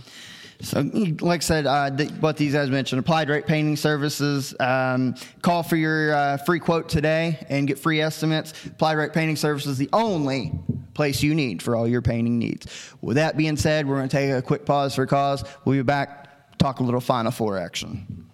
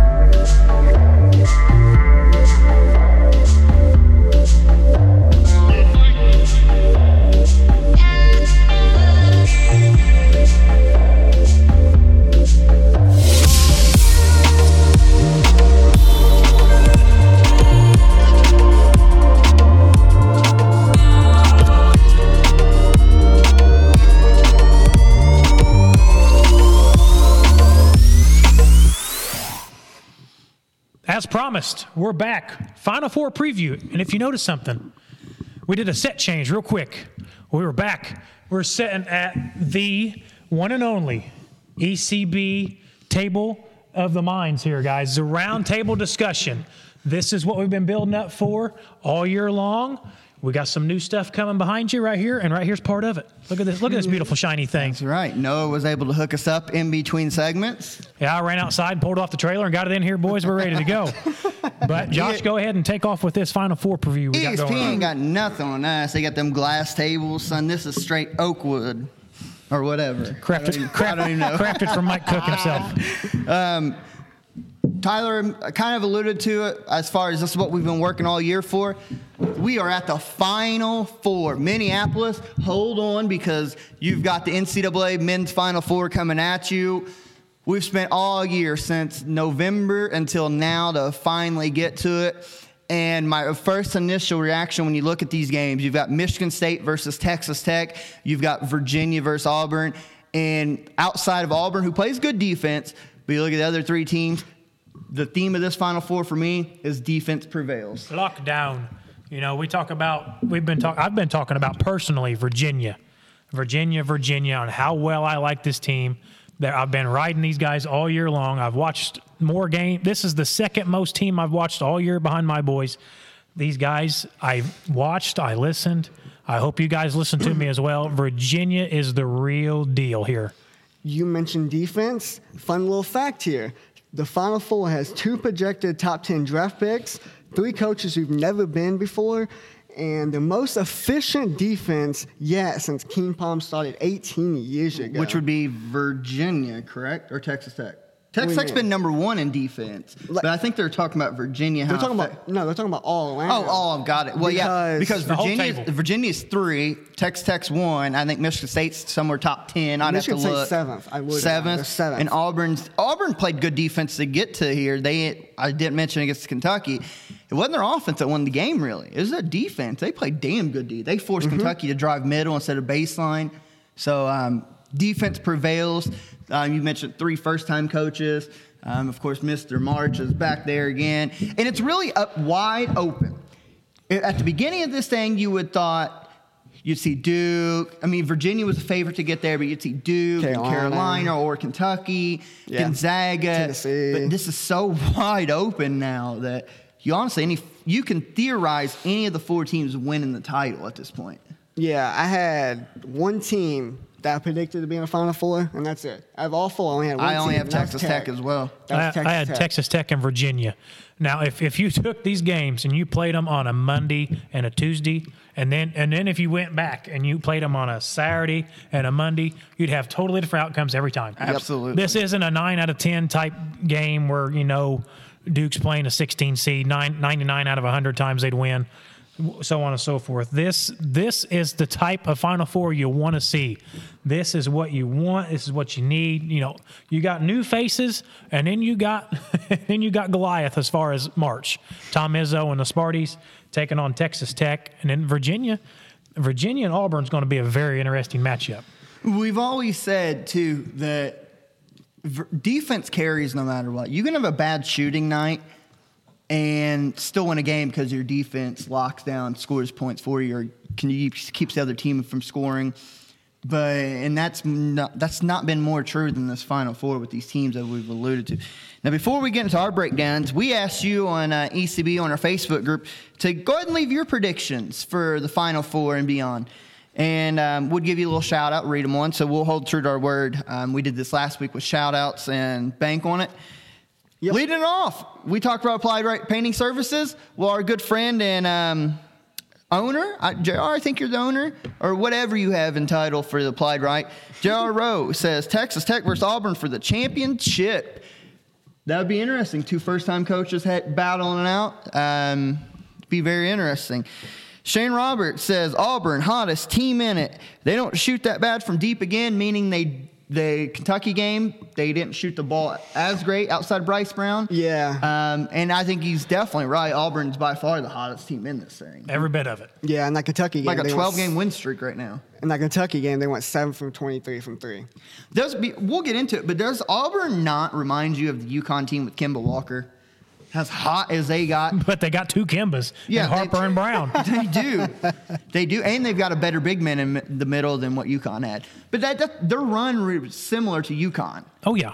Very That's a very similar. good comparison. Tim Foster, love to see a Tech and Auburn game, but I think it'll be Virginia and Michigan State. For some reason, I think Tony Bennett will get his team to will their way to win, which will bring a storyline from being the first number 1 seed to lose to a 16 and the next year winning the national championship. That's very interesting and very, very plausible right now. How crazy that be? A year span, however you want, 2-year span of 1 year you're a 1 seed and you lose to a 16. Next year with pretty much the same roster, you bounce back and win the national title. Yeah, No, what that's, a bounce back. that's what a Disney cartoon movie's all about. Yeah. That's the you true get story tore of up and then you redemption turn right it there. around and you bring it back home. That's the true story of redemption. Every right there. bit. Travis Tubbs says, since I was 0-4 yesterday, I will pick Michigan State versus Virginia because I would like to see Texas Tech versus Auburn. It's a little reverse psychology there. Yeah, I see what he's doing. Mark Perry would love to see a Texas Tech Auburn final as well, but I'm afraid Auburn's season as well as Texas Tech's come to an end. Michigan State over Virginia in the championship. Got a little love for Sparty and Mr. Tom Izzo. Peyton's friend Hunter Dean. Yeah, he says, Auburn and Michigan State, I feel like Texas Tech can't handle Winston. That's very possible. We will get in that. That's very interesting. Winston's really good, but don't oversell Texas Tech's defense. Exactly. Our good friend Johnny Stroud Tyler. Oh, Mr. Johnny. Michigan State versus Virginia in the final, and Izzo gets his 2nd banner. Seems to be a common theme here. And Mr. Connor McCabe, or McCabe, or I call him McCabe. You call him Kabe. Watch out for Auburn. They're getting, what they said? They're getting it at the right time. I'm just gonna, Probably getting hot at the right time. They're playing really I think well that's right what he now. meant, but Yeah. autocorrected. We They're got you, getting hot Connor. at We the got right- you. We got you, homie. Which he's absolutely right. Auburn's on fire right now. So let's go ahead and get into it, fellas. Let's start off Michigan State and Texas Tech.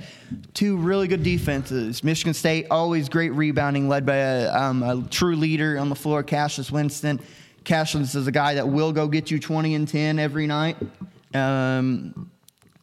McQuaid can shoot. The white boy McQuaid, Yep. dead-eye shooter. Underrated athletic. He had some plays in that Duke game, though. Some of the most athletic players plays on the floor, and you had Zion on the floor. Yes, sir. Underrated athletic. Nick Ward down low is an absolute handful down low.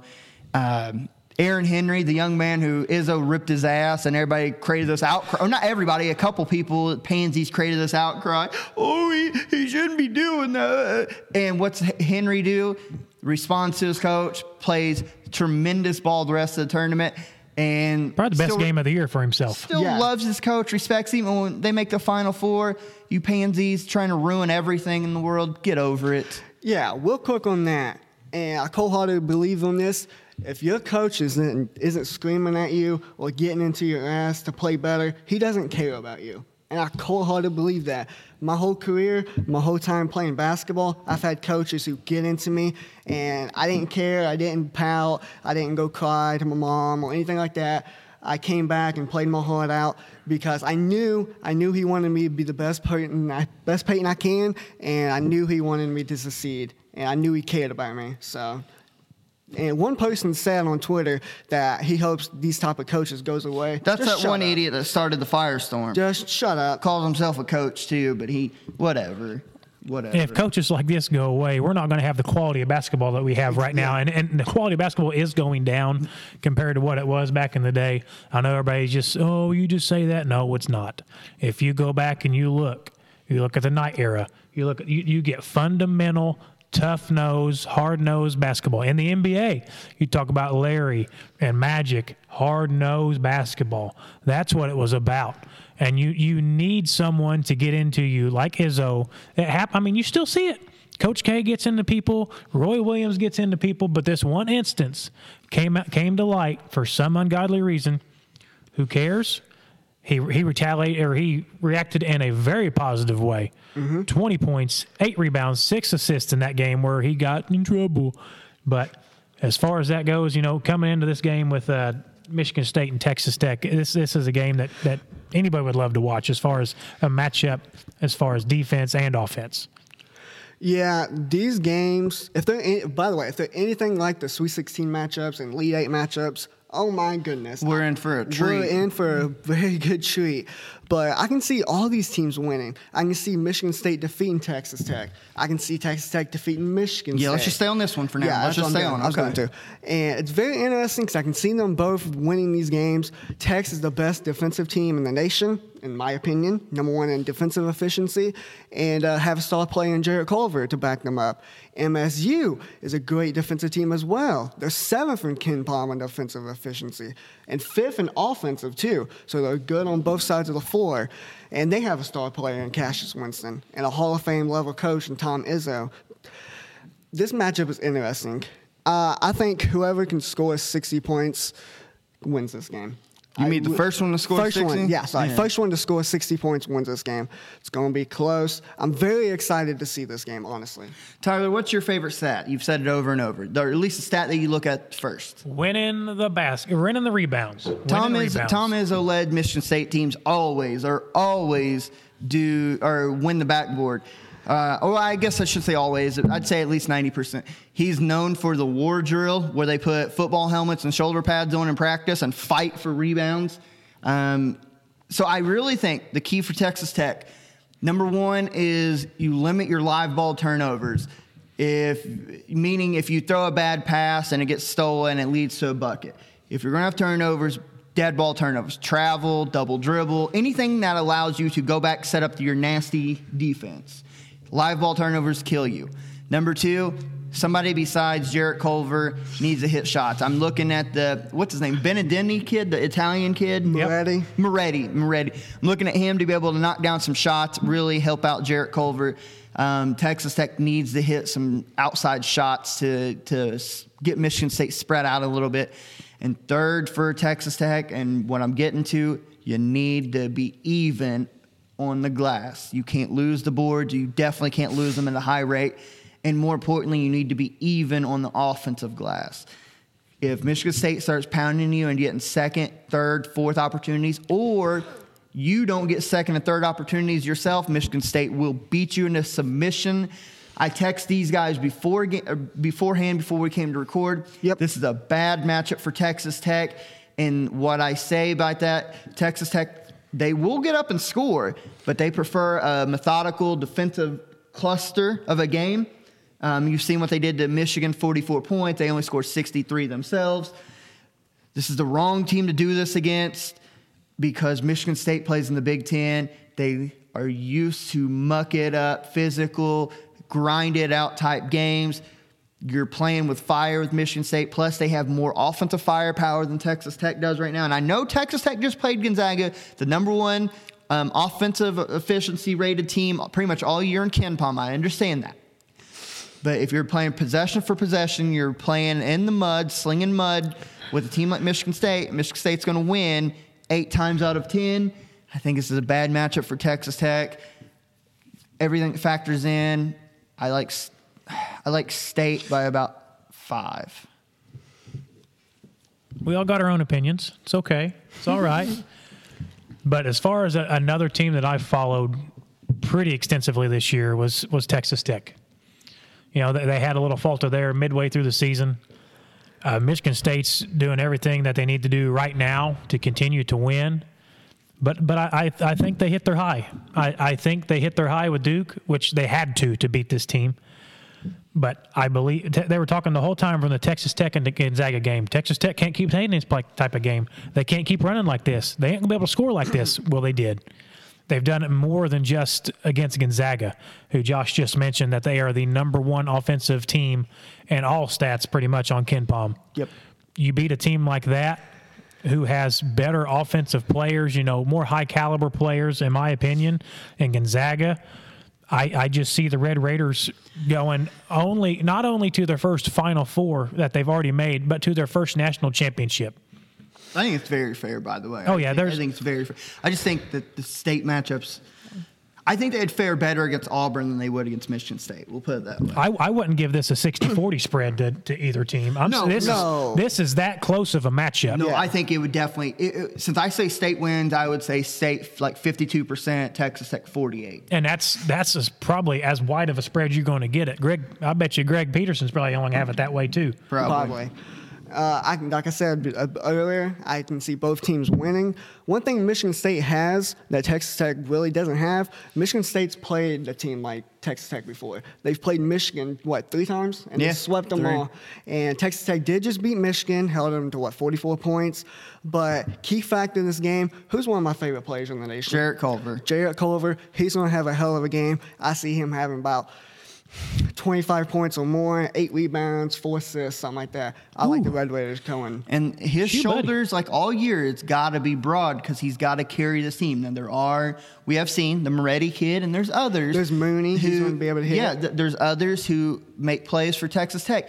But you got to think one aspect in both these games and in the national championship to keep in mind. These are always brand new rims, brand new everything when you set up for the Final Four.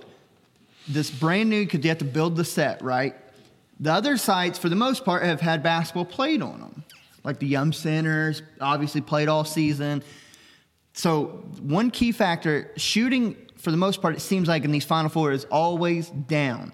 New rims, new everything. And in a dome, your peripherals, a lot of people don't think about. Your line of sight, your peripherals, when you're shooting a free throw, it's not just fans looking right here at you in a closed like gym or arena. Like you see out wide, your peripherals, you see everything in this open space, and statistics have shown it messes with free throw percentage, shooting, everything. So if a team's not shooting the ball well, then it comes down to rebounding and attacking the rim. That's why I'd like Michigan State in a matchup like this. That's a great point. And you said you like Michigan State in a matchup like that. I actually think that favors Texas Tech more because if Michigan State's not hitting shots, Texas Tech's going to defend them really well and make them attack the rim or try to do something, get to the free throw line. And I think that favors Texas Tech just a little bit. But State's not an all three-point shooting team. State attacks the rim. No, yeah, I know. State attacks the rim. So that's a wash, and that's why I think State wins it on the backboard more than anything. We'll see. And Texas Tech, they protect the rim really well too. So if you're not, Cassius Winston's a great player, but he's not going to have a Carson Edwards type performance. And I think that's what they're going to need from somebody as far as them keying in on individual. It's going to have to be someone breaking. I mean, completely out. Cassius is a 20 and 10 guy, like we mentioned, but he's going to need more than that. In my opinion. One thing we didn't mention in that Gonzaga game where they won was that block that dude had, and he saved it in bounds, but his foot was out of bounds, and they didn't call it, which it's controversial. They didn't calling it, but yeah, I'm going with it too. That was still a hell of a block. Yeah. So that's first half of the Final Four. The other half, Virginia against the red-hot Auburn Tigers. Virginia's obviously the pack line defense. Kyle Guide, Ty Jerome, and DeAndre Hunter. Yeah. These guys, and the Diakite is a rim protector. You have the Salt kid, big solid body that just rebounds, defends. And then Auburn, without Okeke, still scoring the ball. What I said about the rims could come back to hurt Auburn, this pack line. But if Auburn hits, this is the big if Auburn hits, the key, like I've always said against the pack line, hit threes, make Virginia spread out, and then you attack them off of a dribble drive or vice versa. As fast as Auburn is with that backcourt, could put Virginia in spots. And Virginia's played with fire, too, now. Played with fire against Oregon, played with fire against Purdue. Duke played with fire against UCF and Virginia Tech and ended up finally catching them. Man, in my heart of hearts, I want to say Auburn makes the national championship. I really am pulling for Bruce Pearl and the Auburn Tigers to win it all. I just think it's destiny for Virginia in this matchup to smother Auburn, keep them mucked up, keep them grounded. Auburn's going to hit some threes. Auburn will get out in transition a little bit, but I think it's finally the loss of Okeke comes back to haunt them. I like Virginia just to do what Virginia always does, find a way to win. Even if it's close to the end, you know a guy like Kyle Guy, no pun intended, is going to hit a shot. I think Virginia finds a way. This game is tough for me because Auburn has not faced a team quite like Virginia yet. And one of Virginia's big weaknesses is if teams hit threes on them, it's terrible for them. R.J. Barrett and Duke, they hit a little bit of threes on them, and they end up winning that game.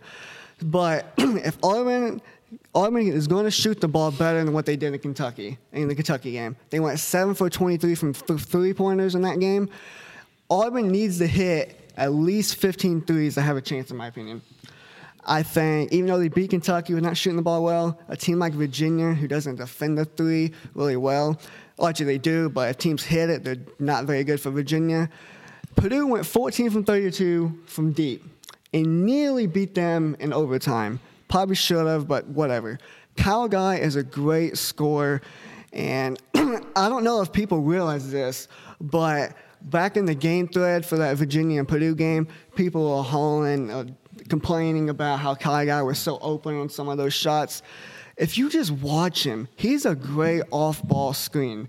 He can run those off-ball screens better than anyone in the nation, in my opinion. They do a tremendous flare screen for Kyle Guy.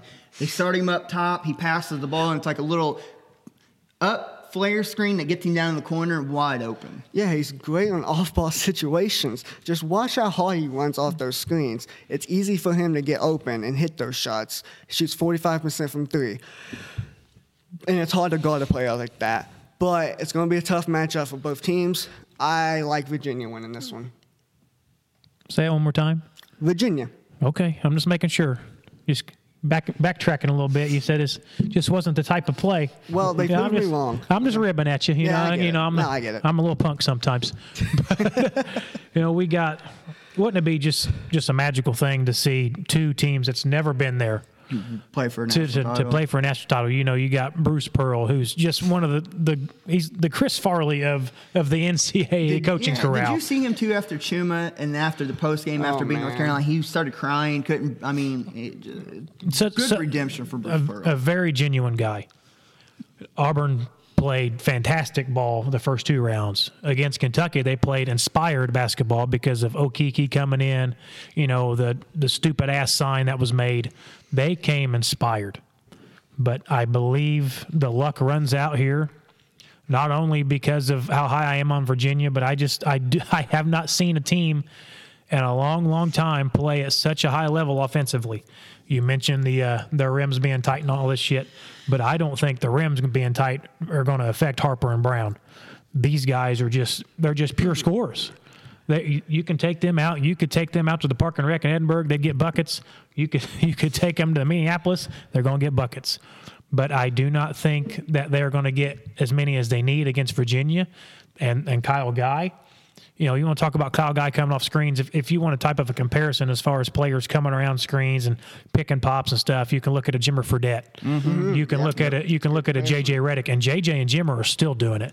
Jimmer just got his opportunity to come back over here after averaging 79 points a game in China. But you got a player.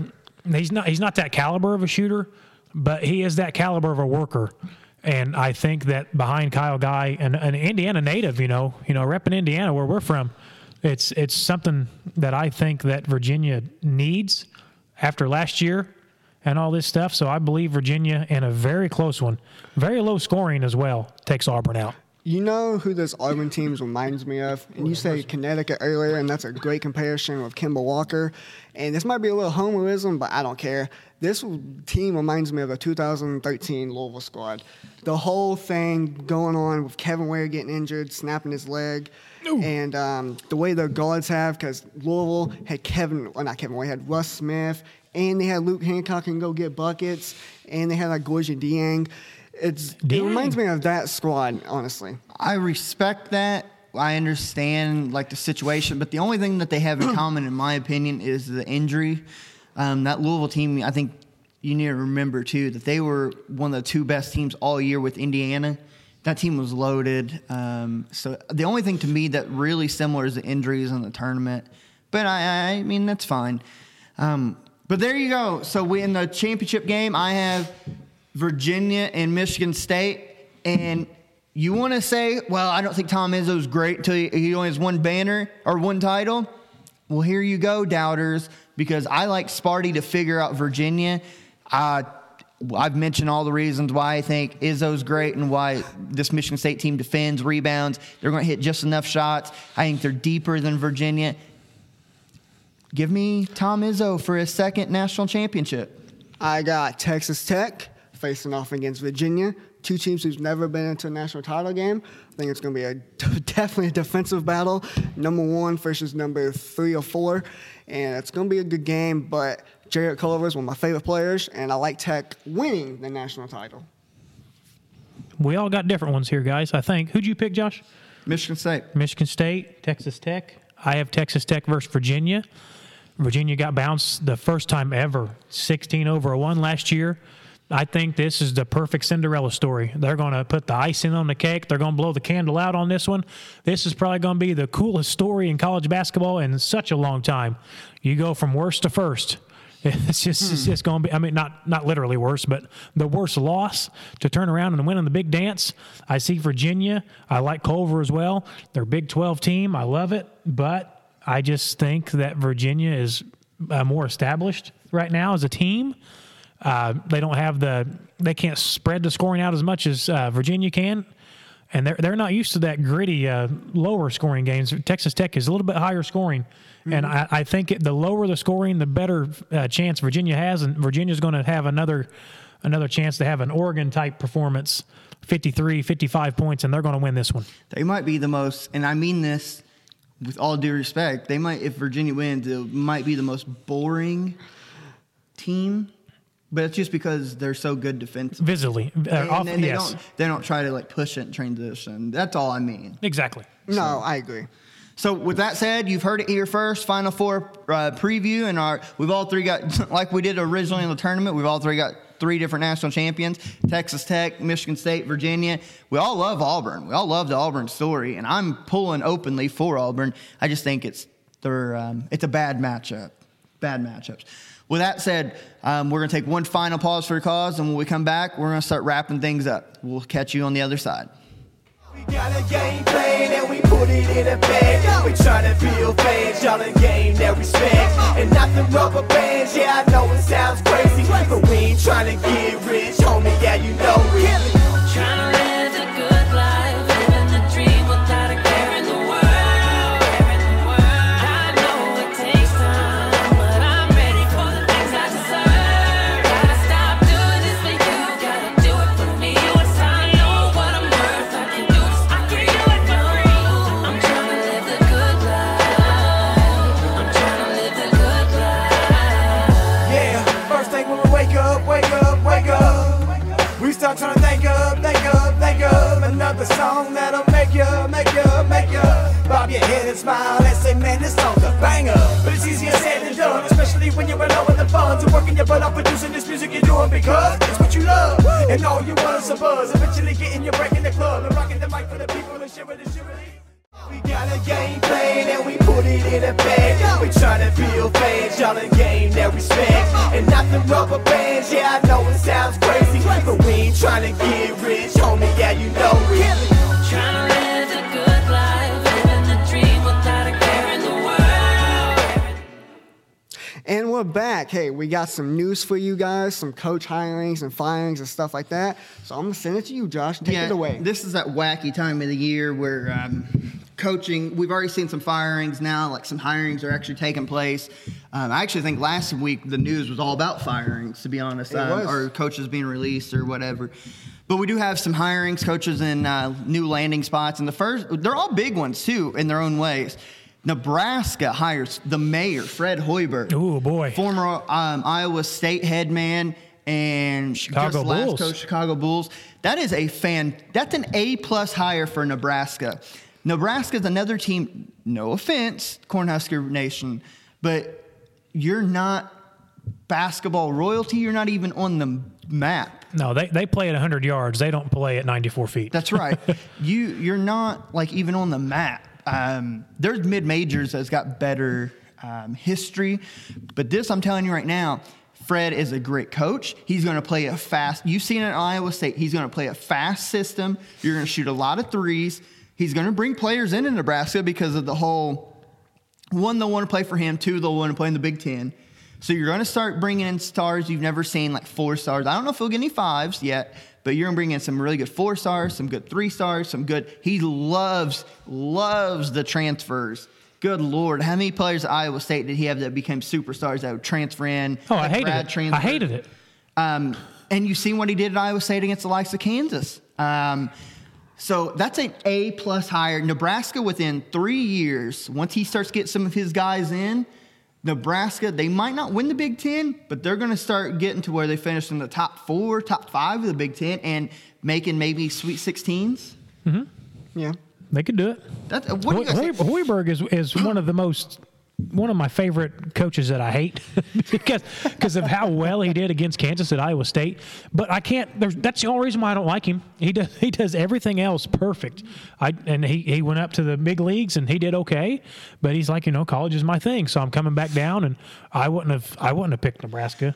I mean, as far as like for him going there, not me personally. I wouldn't pin him as a Nebraska guy. Maybe UCLA, maybe somewhere like that.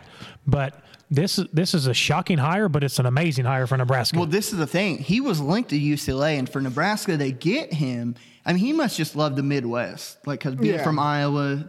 Tornado Valley. I don't know what that's all about. Yeah, but you guys know the style he liked to play at Iowa State. It's going to be fast. It's going to be loose. It's going to be fun. They're going to shoot a bunch of threes.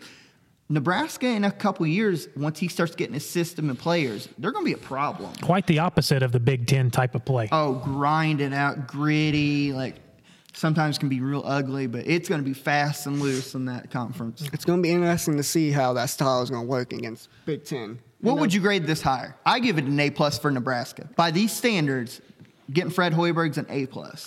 There's no other grade other than an A+. A++. So, in California, one of the worst, maybe the worst Power 5 school in the nation. Remember, we railed them this year. They were like 0-for in conference and then finally got a win. Just bad, right? Yep. Obviously, they fired their coach, looking for a new one, and they hired former Georgia headman, former Nevada headman, Mark Fox. Mark Fox is a tremendous coach. He will do good things at California if given time. He's not the type of coach like a John Calipari or even like a Fred Hoiberg. He's not that type that's going to come in and change your program in one season. He'll get good recruits. He'll sneak in a 4-star here and there. He might even get a 5-star. Well, actually, he had Ashton Hagen signed up to come to Georgia, 5-star. Yeah. He left, and Hagen's reopened his commitment or opened his recruiting because he didn't want to play for Tom Crean. Went to Kentucky. So he'll get some recruits in California. That's a place, too, that you should be able to eat up out in that area. But it's going to be a process. It'll be like a 4 or 5 year deal to get California back to relevancy. But Mark Fox is a tremendous X&O coach, really knows the game, and I think it's a good hire. I would give it a grade of, for California, I'd give it a grade of a B+. Yeah, with a hiring like that and Mark Fox going to California, a big-time school in Pac-12, this is a good hire, but like you said, you need to be patient. 4 or 5 years, it's going to take a process. Don't do what Vanderbilt did. Fired Drew after like 3 years. 3 years when he had players like Darius Garland and people like that. Just trust the process, honestly. I know that's a fun thing that Joel Embiid likes to say, but it's really trust the process. You just like you said, it's everybody watches these shows and they watch a house get flipped in 30 minutes on HGTV when it takes 3 months. It's the same thing with this. You got to give guys an opportunity to get players in and build their system. It's as far as Cal, they have nowhere else to go but up. With Mark Fox, I think they took an extra step. I think they skipped a step on the rail here, and it's a very good hire for Cal. Yeah, I gave mine. I'd said a B. Oh, I forgot. Sorry. B-. I'll say B+ on it. I think I'm pretty high with Mark Fox. Yeah, I don't know why Georgia originally fired him in the first place. Coach, actually, John Calipari came out, was against it. He's like, why are we firing coaches who are really good like that? But it's neither here nor there. Another hire, Alabama, inside the SEC, hires Nate Oates from Buffalo. Nate Oates is a good coach. You've seen what the Buffalo's success the last few seasons. Tournament teams, top 25, really good players. It's not a home run hire for Alabama. Alabama, I thought, could get a more high-profile name, but it is a good hire. Nate Oates is a very good coach, a younger coach, so you have some youth on your side.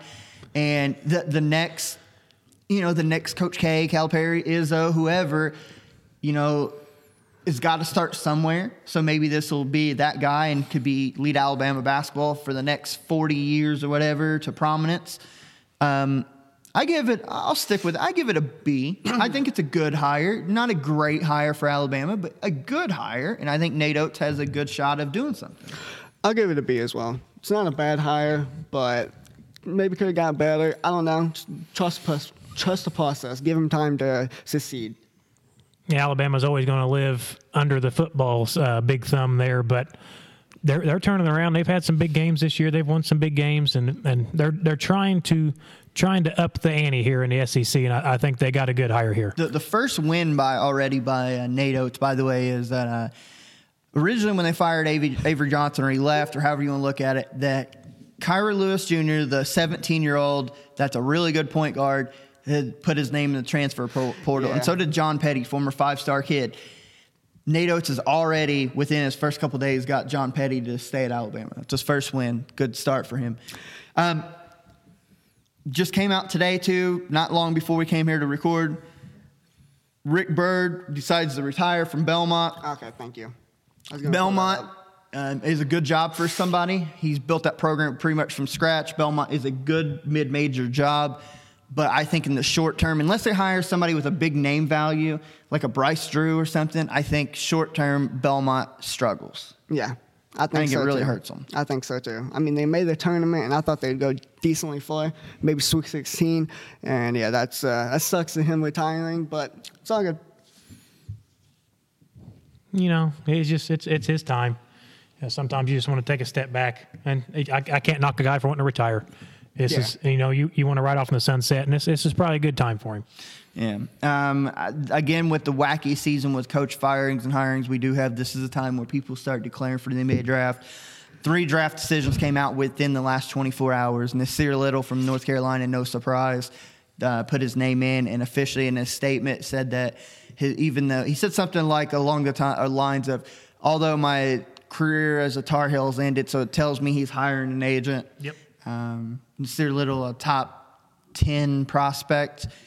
Everybody expected him to go anyways. So Nasir Little off to the NBA. Honestly, my honest opinion, I thought he should stay for another year, but I get it. Money situations, you being a lottery pick, I totally get it. I'm not saying it's a bad decision, but he didn't have the best year, and I thought someone like him would benefit staying another year. Nah, I think his draft, unless he came out and had an All-American type year, his draft stock only goes further. A kid like that who came in already a top 5 prospect has already slipped to like 9th or something. Nah, you go. I can agree with both. Like you said, he didn't have the greatest year, but coming in, I think he could benefit from another year because he'd get be more experience, be a better player coming out, and he has the opportunity to do that if he came back to become an All-American type player. But you got to go where the money's at, and I can't fault him for running to it. So I can agree with both of you, but I think it's a smart move for him to go ahead and get out of the way. Yeah, another decision that really comes as no surprise. He was injured half the year, former 5-star prospect, Bol. As soon as Oregon season ended to Virginia the other night, he declared for the draft. He is hiring an agent. He did say that much. Bol is a guy I think is on the inside the lottery, maybe just right outside. He's going to be a first-round talent. I mean, he's a 7-foot guy that shoots threes regularly. Scrawny as a rail, but he can really score, dynamic, run the floor, shot block. So you remember his dad, Manute Bol, 7'5", 7'6", 7'7", whatever Washington he was. Bullets. So he's got a pedigree. He was only there for 1 year anyways. Only played half season because of an injury. So no surprise there. Yeah, no surprise. My Shaquille O'Neal Award winner, Bol, go out there and do you something, big guy. Now here's one. This kid is, I don't know what he's rated as far as NBA draft stock, but he's a really good player in college. Horton Tucker from Iowa State has declared. I don't know if he's hired an agent or is planning to, but maybe he's just testing the waters. But if he decides to stay in the draft, I think that's a big loss for Iowa State. This kid, this Yeah. Horton Tucker kid, I've watched him a couple good times, and he is a pivotal piece for this team. He can do it all. He can score. He can defend. He's got such a long wingspan too. He could be a Trevor Ariza type in the next level at full potential. I'm not saying he's going to hit it, but at full potential, I can see a Trevor Ariza type career with this guy, a journeyman defensive guy. Maybe get him a championship. I like the move. We'll see. I think it's a good move too. We'll see. Peyton, we haven't done it in a few weeks. You got some recruiting news real quick? I do have recruiting news here, and I wanted like a cool name for this segment. I need to think of something. I want something cool name. But starting off, we got 5-star forward Trenton Wofford will likely make his college decision at the Jordan Brand Classic on April 20th. His choices are No surprise he did it on 420. Yeah, what's up? Well, His choices Talk are up. Memphis, Duke, Indiana, LSU, and Alabama.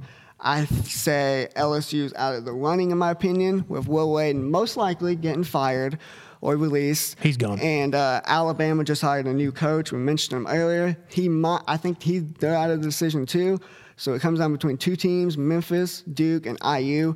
Duke has yet to offer him a scholarship, but he said after March Madness, he's going to take an official visit there, and they're most likely going to offer him. If I had to take a choice, if I had to make a guess, I'm saying Memphis. I say IU. I think he follows in his brother's footsteps, and I think Indiana makes up for not getting Keon Brooks by getting Trenton Wofford. 100% agree with IU. Like you said, his brother, he wants to go in there and do what he did. Maybe have a big time shot, something. He just wants to stay at home and do the thing like his brother did. I believe IU. Speaking of Alabama and their new coach, 4-star Raymond Hawkins has committed to Alabama.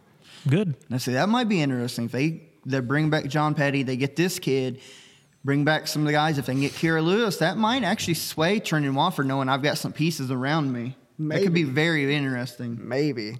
And 5-star Matthew Hurt has announced he will make his college decision on April 20th. And 420 again. Hey, What's boy. these kids doing it on 420? They're trying to be cool. They're going to be.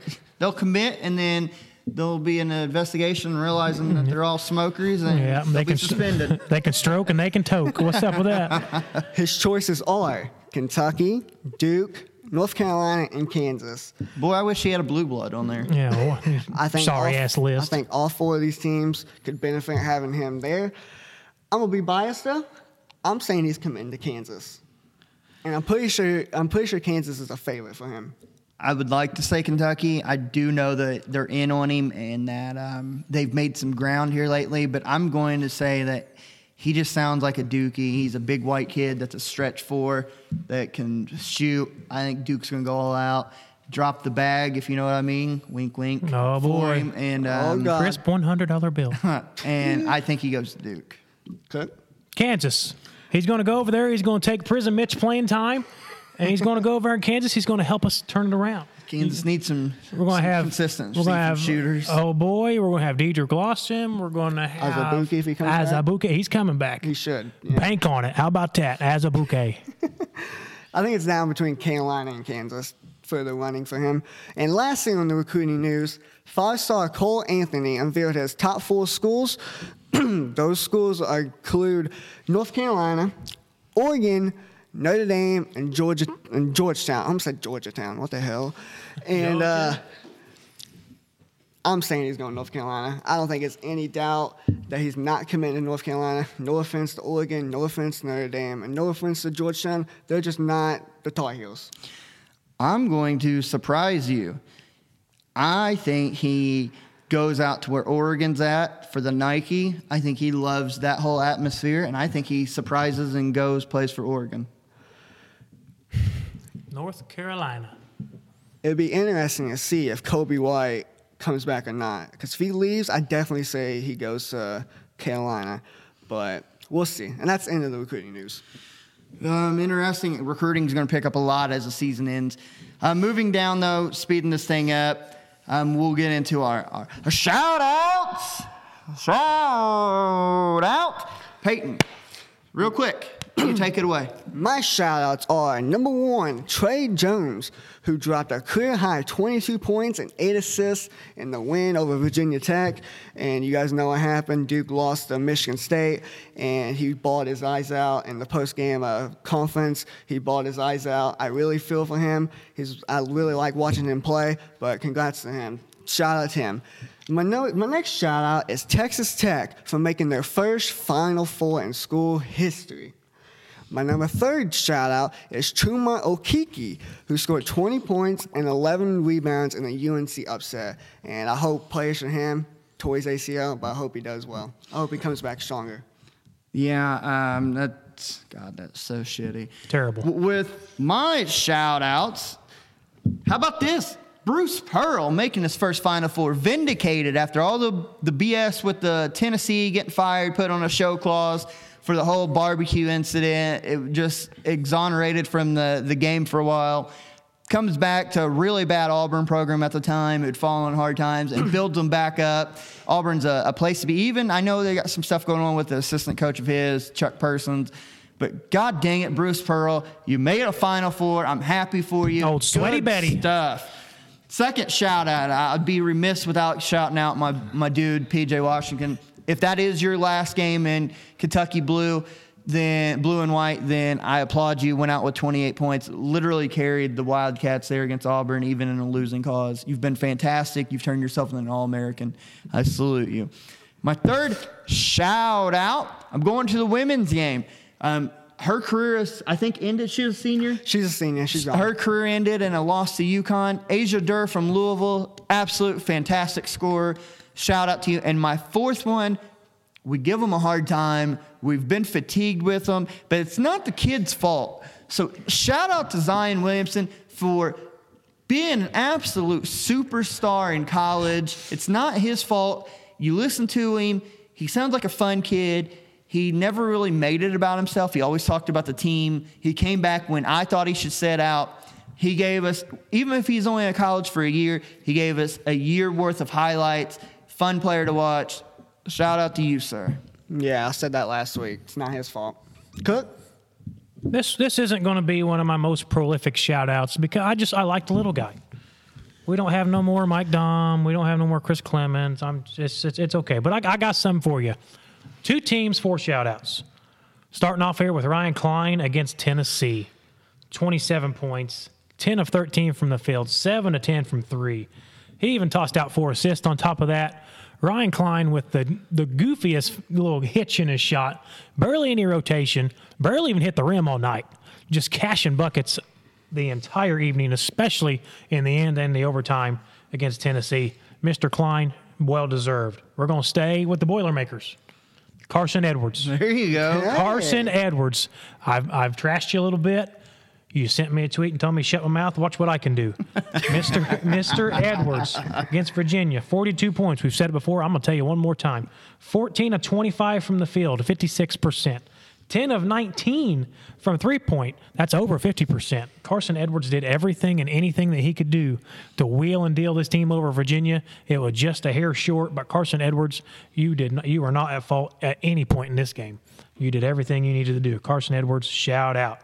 Aaron Henry, Michigan State. There you go. Aaron Henry, on the season, you averaged 6 points, 3.9 rebounds, 1.5 assists. Against LSU, after Izzo gave you what you needed, he gave you the fire. He sparked it. He threw the gas on it. You came in with 20 points, 8 rebounds, and 6 assists to help in a very emphatic win over the LSU Tigers. So, Mr. Aaron Henry, shout out to you. And we're going to stay with the Sparties. I'm going to shout out the Sparties. You took down the Mammoth. You took down Goliath. You took down King Kong. Whatever you want, whatever analogy you want to put with it, as far as being the king, being the monster, you took down Duke. So shout out to you guys. Shout out to Mr. March Tom Izzo. If you don't agree with me on that, we can meet out in the parking lot. I don't give a rat's ass. Mr. Izzo is the man. He is the one that did it, and he beat the most talented team in the field. So, Mr. Izzo and the Spartans, hats off. I hope you guys have a good showing next round. I don't know how well it's going to go, but you guys will always show up and do well. So that's my shout-outs. Well, go ahead and lead in with your bank on it. Give us a bold one, Mr. Cook. You want a bold You one? missed last week. Give us a bold one. Is my nose growing? Is it April Fool's? Yeah. Because I just bullshitted you a little bit ago, boys. I said Virginia is going to win it. I lied. April Fool's, Pinocchio, whatever you want to call it. This is a consolation prize for me. The national championship comes to the Big 12 with Texas Tech defeating Virginia and or Auburn, whoever makes it. Texas Tech, Red Raiders. First ever Final Four appearance, first ever championship game, first ever banner. Take it home, Texas Tech. We got you. Man, me and you, we have the same idea because I said Texas Tech was going to win the national championship. April Fools, I like Michigan State. You can't take my okey dokes. I wrote it down. You're Michigan good. State beats Texas Tech, and Michigan State defeats Virginia to give Tom Izzo his second national championship game. And listen, Michigan State's a really good basketball team. Cassius Winston leads them, a.k.a. Cash Winston. And I think Michigan State and the Spartans are going to do it. Even though I don't like them, I think they're going to do it. Well, my bank on it's real simple, and I'm not BSing. You guys are April Fools. And Pulling the rug on you. bank on it, Auburn hits 15 threes or more on Virginia. Even though they do that, they will lose, but Auburn will put on a show for the people in Minneapolis. Bank on that. Take it to the bank. And lastly, moving on as we wrap this up, we got some final thoughts. And, you know, just to kind of tie everything in, I took some time. Normally I just kind of wing my final thoughts and try to be real thoughtful about it. But I took the time to write them down. My final thoughts: when our favorite team season ends, it's never easy, or at least it shouldn't be if you're truly invested. It should sting, it should bother you for a day or more after. We as fans put months of time getting to know these players, buying the merch, buying tickets to go see them, and trash talking other other fans of teams, counting down the hours and minutes literally until tip-off time again. I know I do. I know you guys do. Oh, yeah. Yep. When it ends, it's more than the end of another season. It's a true emotional draining and fatigue. We all go through it every year except for one fan base. This is the beauty of the sport we all love so much. Where was that? Oh, just remember to breathe through these times and try not to take frustrations out on others. I know it's a long wait until October when practices begin again, but it'll be here before you know it, and the journey will begin all over again. Just a reminder that it does suck, and we as true fans, we know the passion, and when losing sucks and it ends, it should bother you. Just some of us just take a deep breath, take a step off the ledge, let it soak in, and then it's time to move on because now we think about next year. So, Pretty good. Who's next? Me? Who we got on the list? Go ahead, It Peyton. looks like me. So that's a great point with what you just said. And I seen on Twitter, Coach Cal talked about his guys after that loss and said, this should hurt. And if it doesn't, you're not a competitor. And I agree with that. I usually write something down, but today I'm going to wing it. We are finally seeing the Final Four teams in the NCAA tournament. It's very exciting stuff. I'm ready to watch these games. I really hope these two games between Virginia and Auburn and Texas Tech and Michigan State is as good or even better than the Elite Eight games or Sweet 16 games. I really hope so. We've prepared all year for this, studying these teams, watching them, watching how they play throughout the season, the up and downs, and it's very exciting. I cannot wait to watch these games, and it's going to suck because the season's over and we're going to be preparing for next year. But don't worry, even though the season's over, our content's not going to be over. We'll still have some stuff for you. So that's all I got to say. Yep, and we, like he said, we got stuff rolling behind the scenes. We're going to continue to build.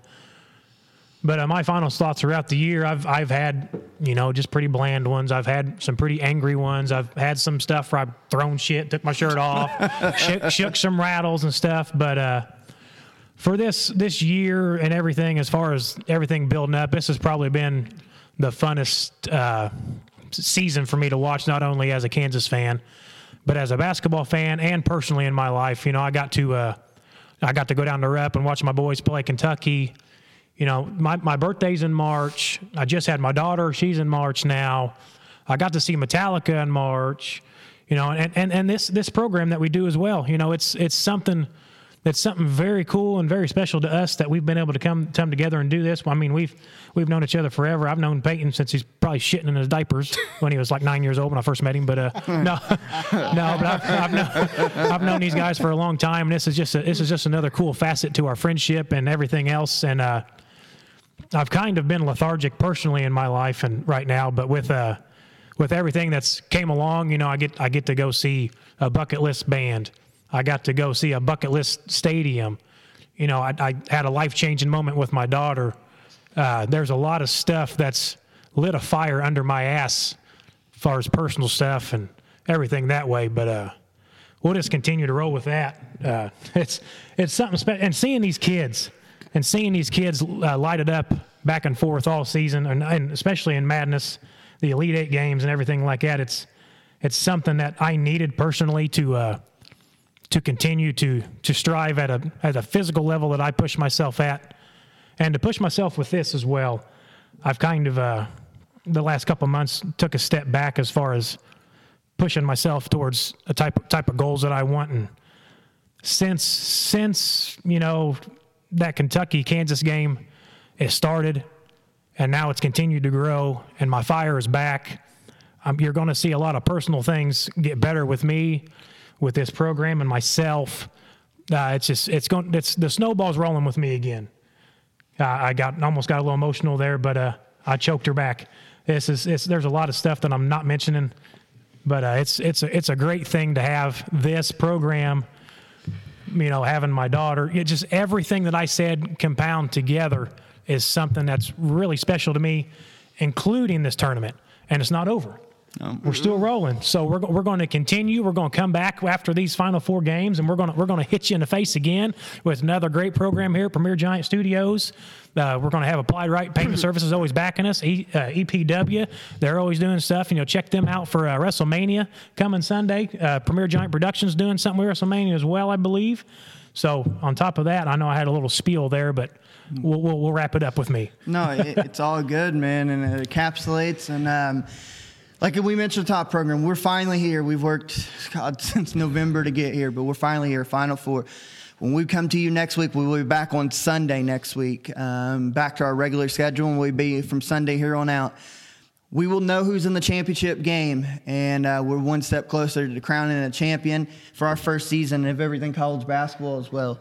It's went fast, but you guys stick with us, and we thank you for that. With that being said, wrapping up episode 18, we will catch you next week, next Sunday, with another live edition from Premier Giant Studios.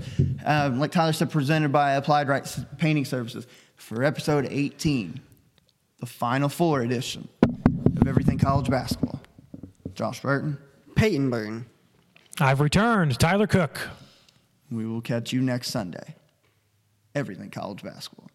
We out. Booyah. That's all, folks.